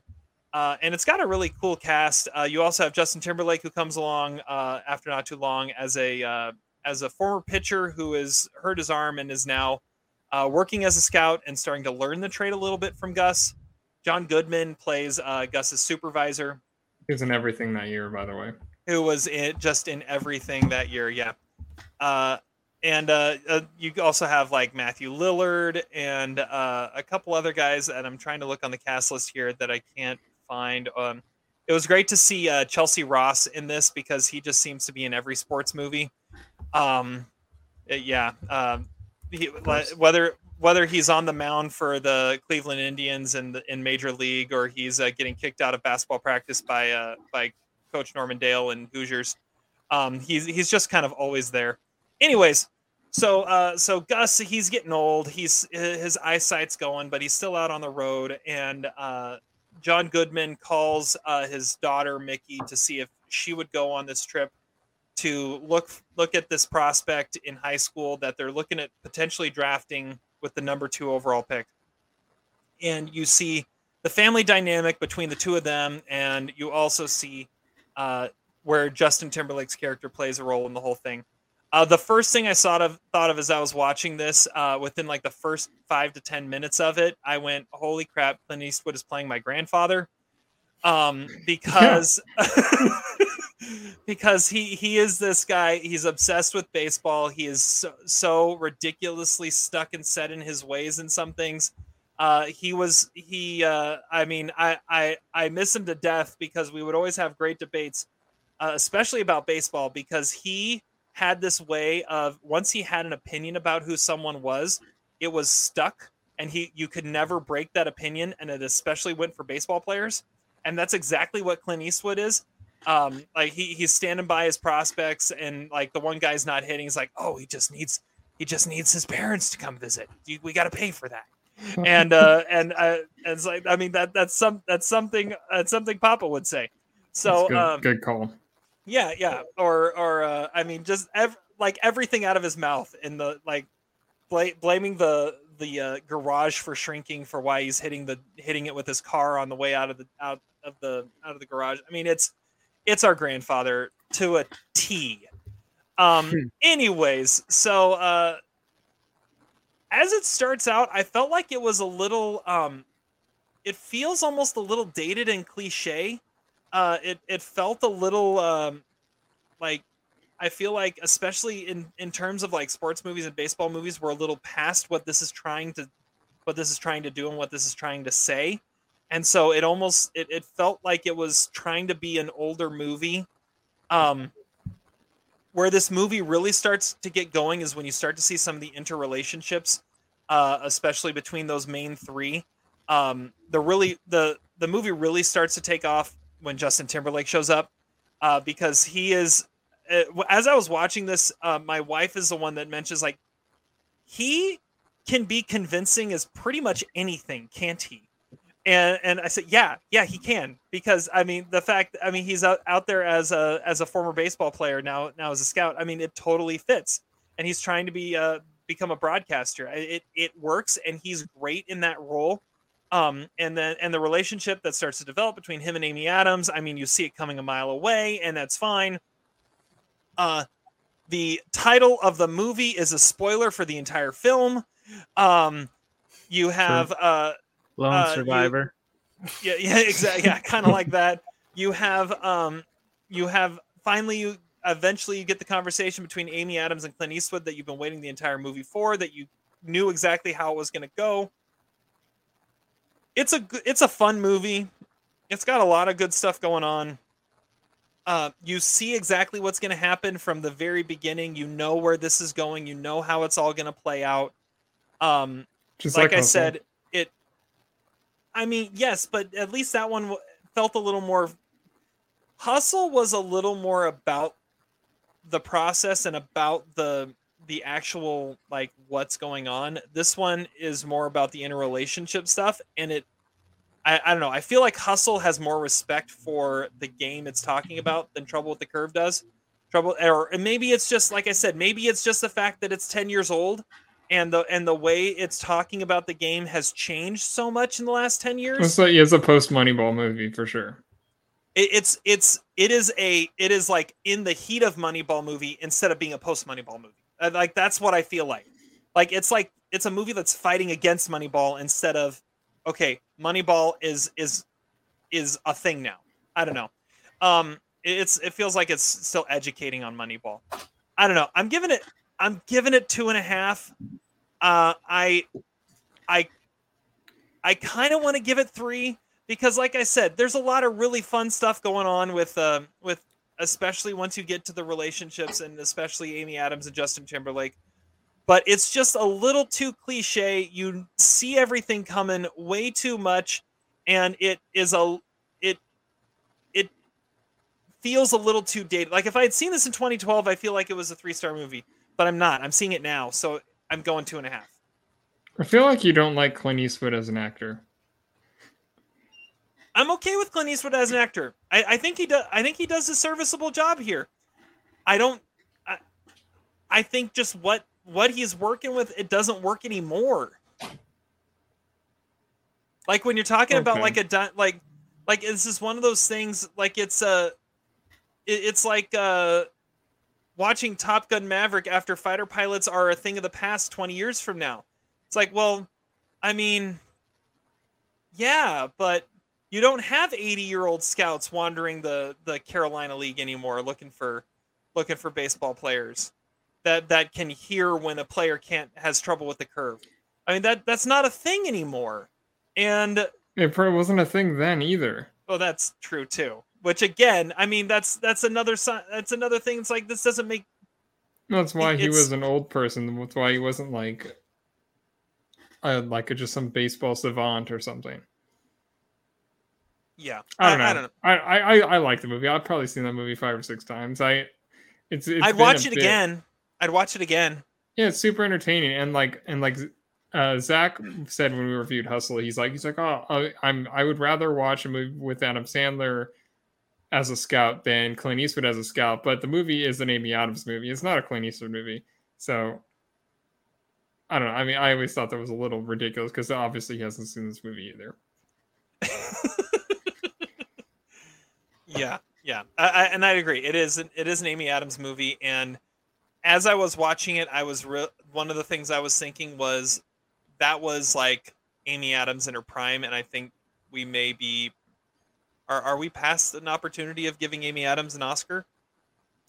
it's going to be a supporting Oscar at some point. I think if so. That happens. Yeah. We are past her. Arrival was probably her. That was her best shot. She didn't get nominated. Well, and this was right in the heart of her getting all sorts of stuff. Like she had Doubt a couple years before this, and I mean she the had same year as The Master. I mean, same year as The Master. The heart of her stardom for sure. The Fighter was her. She was nominated for that a couple years before too. I mean, yeah, this was her shot, and so it's gonna be one of those. She's gonna have to find the right role, kind of like Kate Winslet did when she finally got hers, or Julianne Moore, or whatever. Moore, yeah. But I mean, that'd be way later, I guess. I mean, maybe not. I don't know how old Amy Adams is right now. So, let's look this up. She's probably 40, maybe. Let's say 45. That's what I'm going with. Okay, she was born in 1974. So she's 11 years older than me. So she's 48. Whoa. Yeah, so I mean, it would be... or 47. She's going to turn 48 in August. Yeah, so maybe in like 10 years or something, she'll get that supporting role as the grandmother or something. Nominated for 6 Oscars. But hasn't been nominated. Well, see, she was nominated 2005 for Junebug, and then 2008, 2010, 2012, 2013 for Doubt, Fighter, Master, American Hustle, and then Vice in 2018. She was snubbed for Arrival. Yeah. I forgot about that. Yeah. Anyways. And the Vice nomination was ridiculous. So she hasn't had like a serious nomination. Well, and the American Hustle nomination came out of nowhere too. So she hasn't had a serious nomination since 2012. Just sad. Yeah. She's so good. All right. Anyways, that's my thoughts on Trouble with the Curve. And then when they finally say the title, I mean, it's yeah. Anyways. Okay. Now, you two are definitely going to be interested in our next review here, because our next review is from Zach. And Todd had Zach finally watch a movie that is a top 10 movie for Adam. It's a top what movie for Todd? Was it in your top 100? It was in my top 100. I'd have to look up where it is. So top 100. And it's already been mentioned once today. It's The Red Shoes. And so we're going to hear what Zach has to think about The Red Shoes. So I still haven't seen this, but anyways, here we go. This is The Red Shoes. Okay, this is my review of The Red Shoes, the Powell and Pressburger movie from 1948, which also apparently ranks number 57 on Todd's Top 100, number 10 Hey, there it is. on 57. Adam's Top 100. Wow. So this has been a movie that Todd has been urging me to see for a while. It's heralded as one of the great British movies, one of the great movies about performance and dance and choreography. One of Powell and Pressburger's great movies. They were pretty important British directors. And Martin Scorsese has credited it as one of the most formative movies that he ever watched. His editor, Thelma Schoonmaker, was married to Michael Powell. And so, yeah, I'm overdue for watching this movie. Now, I gotta say, I'm not a huge dance person. You know, the Busby Berkeley movies and the Fred Astaire, Ginger Rogers movies, they're not that terribly interesting to me. I don't know. I mean, I guess it's cool. It's certainly better than CGI. And the dancing in this movie is good, but it's fairly routine in a lot of ways. I think the performances are really nice. I have to look up the names of the actors because I don't really know them. Maura Shearer as, what's her name? Victoria, not Miles' ex-wife. Interesting connection there. She is Vicky, and then the guy, Julian, who's the sort of writer of the... let's see, am I getting that? Yes, Julian Craster, played by Marius Goring, of course, very memorable. They have a love affair, and Boris Lermontov, played by Anton Walbrook, is the enigmatic curator, director of the ballet. Look, like I said, it's kind of standard fare. I think you could have done without the first 45 minutes of this movie. It's kind of silly setup and exposition. The main reason to watch this movie is the 18-minute bravura dance number of the Red Shoes in the middle of the movie. It's like the movie stops and then just becomes this weird, surreal, kind of, it's almost like subjective camera. You go into the character's mindset in a way. They take out the stage. It actually becomes like you're living in the world of the character that she's playing on stage. That shit was cool, okay? And of course, Scorsese loves that scene. Of course, you can actually watch that and see its resemblance, particularly in Raging Bull. You know, the idea of the camera kind of speeding up at times, and then the camera kind of doing the swish pan, moving around, and kind of being weightless. And Scorsese talked about how on Raging Bull he had no interest in boxing, and he didn't really have any interest in ballet either. But the filmmaking is what captivated it, and so I would agree with that. Those sequences are good. I have no idea why Adam and Todd love this movie so much. It's fine, you know. It's not really my taste. I can see its cinematic reference points. I can see maybe its importance in the history of British cinema. Powell and Pressburger, I really like their Peeping Tom. Like that was the movie that kind of made late in their career in the early 60s. That movie is awesome. But other than that, you know, they're kind of like the Merchant and Ivory, I think, of the 1940s. I could kind of give or take. I know that's heresy, and Todd's probably rolling his eyes, but I'm sorry. I give it 3 stars. It's a solid movie. I'm glad I watched it. I think if you really want a great ballet movie, go to a movie that is in my top 100, which is Robert Altman's The Company from 2003. That movie really shines a light on, again, art versus life, performance, dedication, and it's also a lot funnier than this movie is. So again, 3 stars out of respect. Enjoyed the 18-minute sequence, but other than that, passable. So if it was funnier, 3.5 stars. Yes, it was funnier. Just like if Black Swan was funnier, it would be. This is, I don't know. I mean, this is Zach, where it's like, okay, this is a movie that I obviously know is a masterpiece, but I don't necessarily like it. So I'm going to compare it to another movie that I'm going to say I don't like that's a masterpiece, like Raging Bull, and I'm going to make a connection there that makes no sense, and then I'll pass that off as my review. Good job, Zach. To quote the Black Phone, he's an idiot, but he's our idiot. Yeah, he's my idiot. Exactly. I think it's interesting. All right, Zach kind of prides himself in being a film snob, and he likes to portray himself as that. For being a film snob, Zach hates old movies. Have you noticed that? Yeah. Oh yeah. Especially not like this newly born, non-pretentious Zach. Like that was Zach when I was in film school, and I liked bullshit or whatever. Yeah. No, I don't like this film from the 40s that other people like. I need to be different, and so I'm gonna say no. Instead, you need to watch a 2003 movie. That's the preeminent film on dancing, not the film from the 40s that's been studied for the last 80 years. No. Watch. Yeah. I still haven't seen it. I need to watch it, but that's an observation I just had with that. Is he for a film snob, he really hates old movies. All right. His way of retaining his film snobbiness is giving us film history in his review and saying why it doesn't add up. Yes, good job. We have talked more Zach shit on this podcast than ever before, and we always say it to his face. Like, we're not afraid to say it to his face, but the fact that he's not here to interrupt us while we're saying it has led to some. He's really not going to Charlie Day and whine his way into our bullshit talk about him. Yeah. I'm just glad I've met the guy now.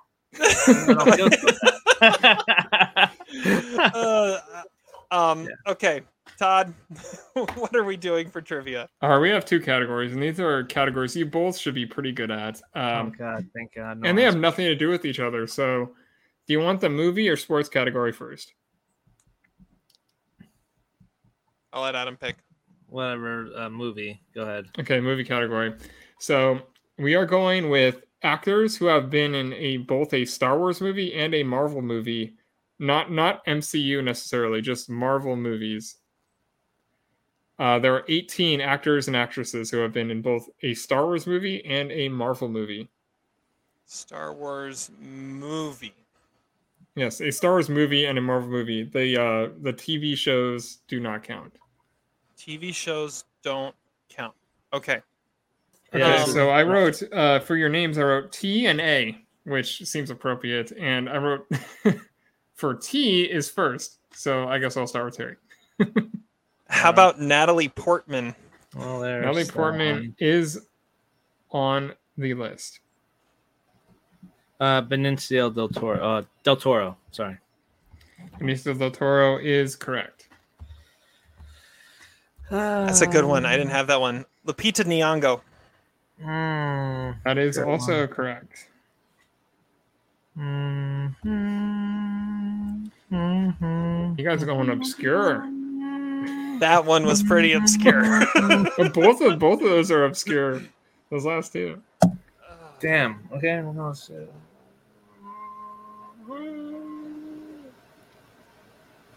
Like how you have to hum the music to yourself in order to get in the mood.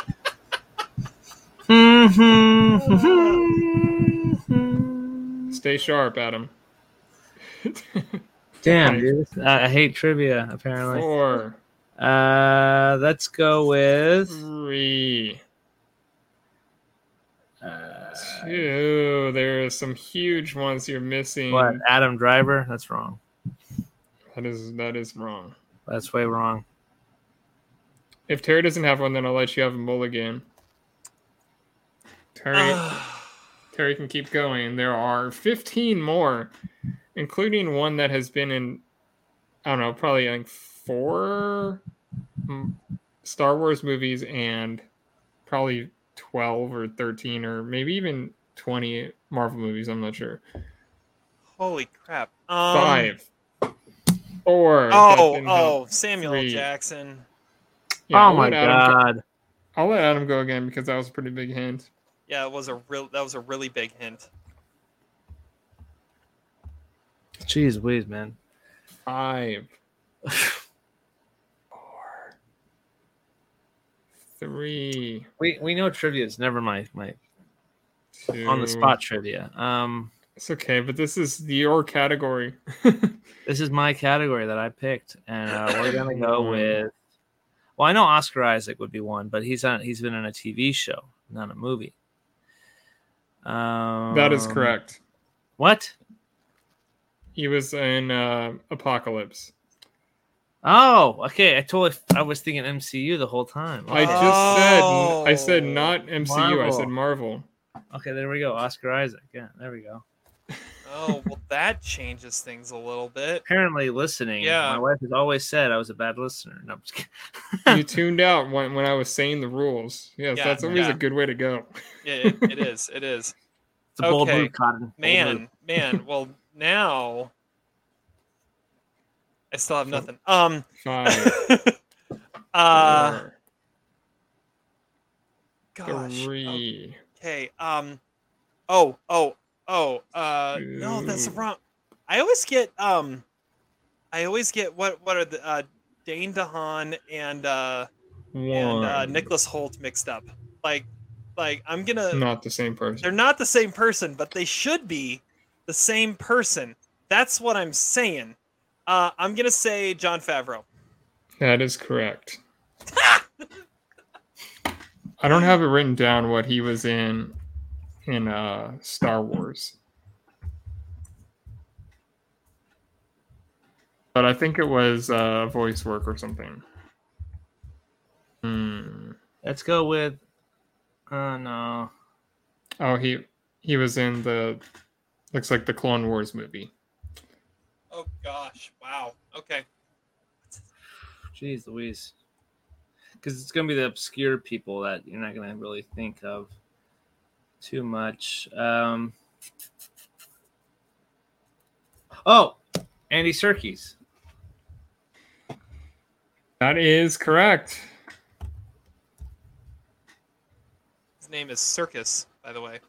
Wow. Andy Serkis. Andy Serkis. Oh. I've got one. Blumhouse. I don't know his freaking name. Exactly. Blumhouse. I know the characters he plays in both of them, but I don't know what the actor's name is. Oh, I know exactly who you're talking about. Yeah, you do. I'm sure you do. Can I say the characters and get like half a point and stay in? Well, you could have a strike. I gave Adam a strike, so. Oh yeah, I haven't had a strike yet. No, let me keep thinking then. Because I know I can come up with something here. Oh gosh. Jon Favreau was also in Solo: A Star Wars Story. See, that's where I was thinking he popped up, was in Solo. Yeah. Oh, Donald Glover. Oh, damn it! Yeah, Adam, you just gave that away. No, by his was reaction. That's correct. I've forgotten about that one. So far, we have Very 10 painful. more actors and actresses. 5, 4, 3, 2. This does need to end at some point. Simon Pegg. Let's just say Simon Pegg. Simon Pegg is not correct. Okay. Oh, how about Chris Evans? Fantastic Four. Oh no, but he's not in Star Wars. No. All right, so the one I was trying to go with was the guy who plays Toad in X-Men and Darth Maul in Ray Phantom Park. Menace. Yeah, that's Ray right. Park. Ray Park. That would have been correct. Yeah, I couldn't remember his name though. Who else is on the list? Let's just end we this have misery. Paul Bettany, Oh, Rose Byrne. Solo. Yeah. Rose Byrne. who's she in Star Wars? I should have written these things down. She's in Attack of the Clones. She's the clone, or she's the decoy, I think, right? No, that's Keira Knightley. No, but it's a different decoy in episode 2. But I'm wrong. It's someone else. Woody Harrelson. I was him too. Who's he in the MCU? Oh, not MCU. He was in Marvel. He was in Venom 2. Oh.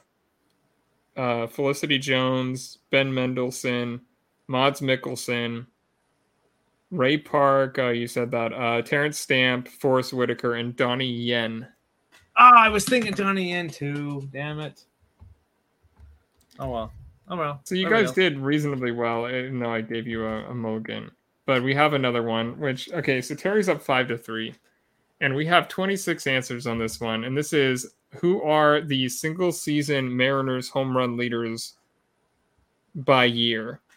So by year? Each year. Like you're going to give us a year and we have to say the leader? Or No, you could just say who somebody has led the team. Who has led the team in home runs for a year. I don't know. Do you want an extra half a point if you name one that has multiple? No, just go. Just do it straight up. Okay. So this is of all time. Yes, all Mariner seasons. There are 26 answers of their 50 seasons or something. So we are starting with Adam. Griffey. Ken Griffey Jr. led the team 8 times in home runs. That's a lot of times. It is a lot of times. Let's go with Brett Boone. Brett Boone led 3 times. Haniger. Mitch Haniger has led twice. You ready for this, Paul? You ready for this? Russell Branyan. Russell Branyan led twice. One of those years they should have been in the home run derby. I think he led the American League in home runs going into the break and didn't make the All-Star team. Alvin Davis. Alvin Davis led twice. Jay Buhner. Jay Buhner led twice.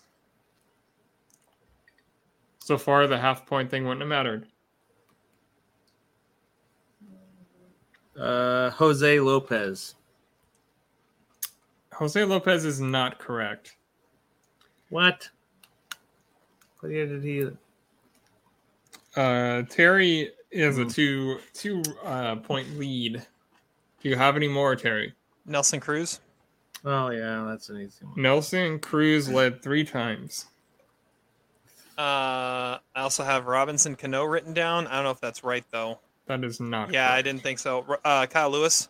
Kyle Lewis led in the shortened season Yeah. That is true. He had like 12 home runs in 60 games. I don't think Edgar ever did it. But let me try and pull one more out here and say like I mean, there are some pretty big names, like at least one for sure Hall of Famer. Yeah, I'm gonna call it good. I've beaten him down enough. So the most recent one you missed was Daniel Vogelbach. Oh yeah. Raul Ibanez, Miguel Olivo. Obviously, these are the Hall of Famers. No, the Hall of Famer is Adrian Beltre twice. Oh yeah. Richie Sexton twice. Mike Cameron, Alex Rodriguez. I had A-Rod down here too. Damn it. So, I mean, the other ones that you probably would have never have gotten: Jeffrey Leonard, Steve Balboni, Jim Presley, Gorman Thomas, Pat Putman, Richie Zisk twice, Tom Paciorek, Willie Horton, Leon Roberts, and Leroy Stanton.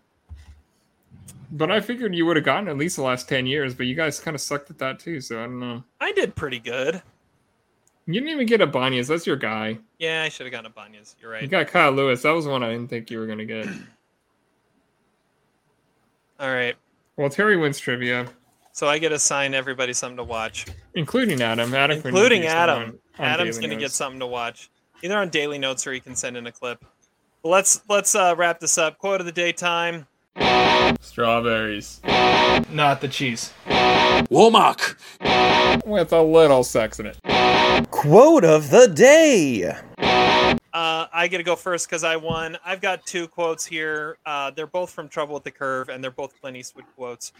The one I was kind of saving for if I lost trivia, then my quote was going to be, "Anybody who uses computers doesn't know a damn thing about this game," and that was going to be my frustration about the end of trivia. But instead, my quote is going to be, "Now get out of here before I have a heart attack trying to kill you." That's not a bad impression. I tried. All right, Adam, what's your quote?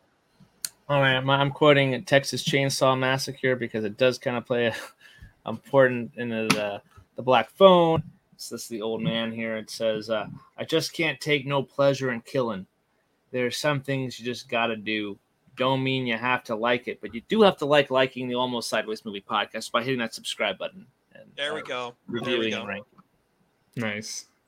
You can always count on Adam to get the plug-in. All right. That's Todd, my what do you got? stick. Well, a movie I watched it's his superpower. A movie I watched this week that isn't an actual theatrical movie, unfortunately, because it's probably the best movie of the year. It's Beavis and Butthead Do the Universe. And this is Beavis while he's in prison. He says, he does his classic bit, "I am the great Cornholio. I need TP for my butthole, my bunghole. No man is free while his bunghole is in chains." And Mike Judge, thank you for another Beavis and Butthead movie. You are a genius. And it's the best movie of the year so far, but I can't include it because it's not a movie. It's a TV movie. With that, we're going to draw this podcast to a close. We're going to end on Beavis and Butthead, which is, I feel like, appropriate for the episode without Zach. No man is free while his bunghole is in chains. There you go. That's just good advice. Thank you guys so much for listening. We'll be back at you next time with another episode. Until then, have fun watching movies, and we'll catch you on the flip side. Despite your crass behavior, I'm glad we were able to do this together.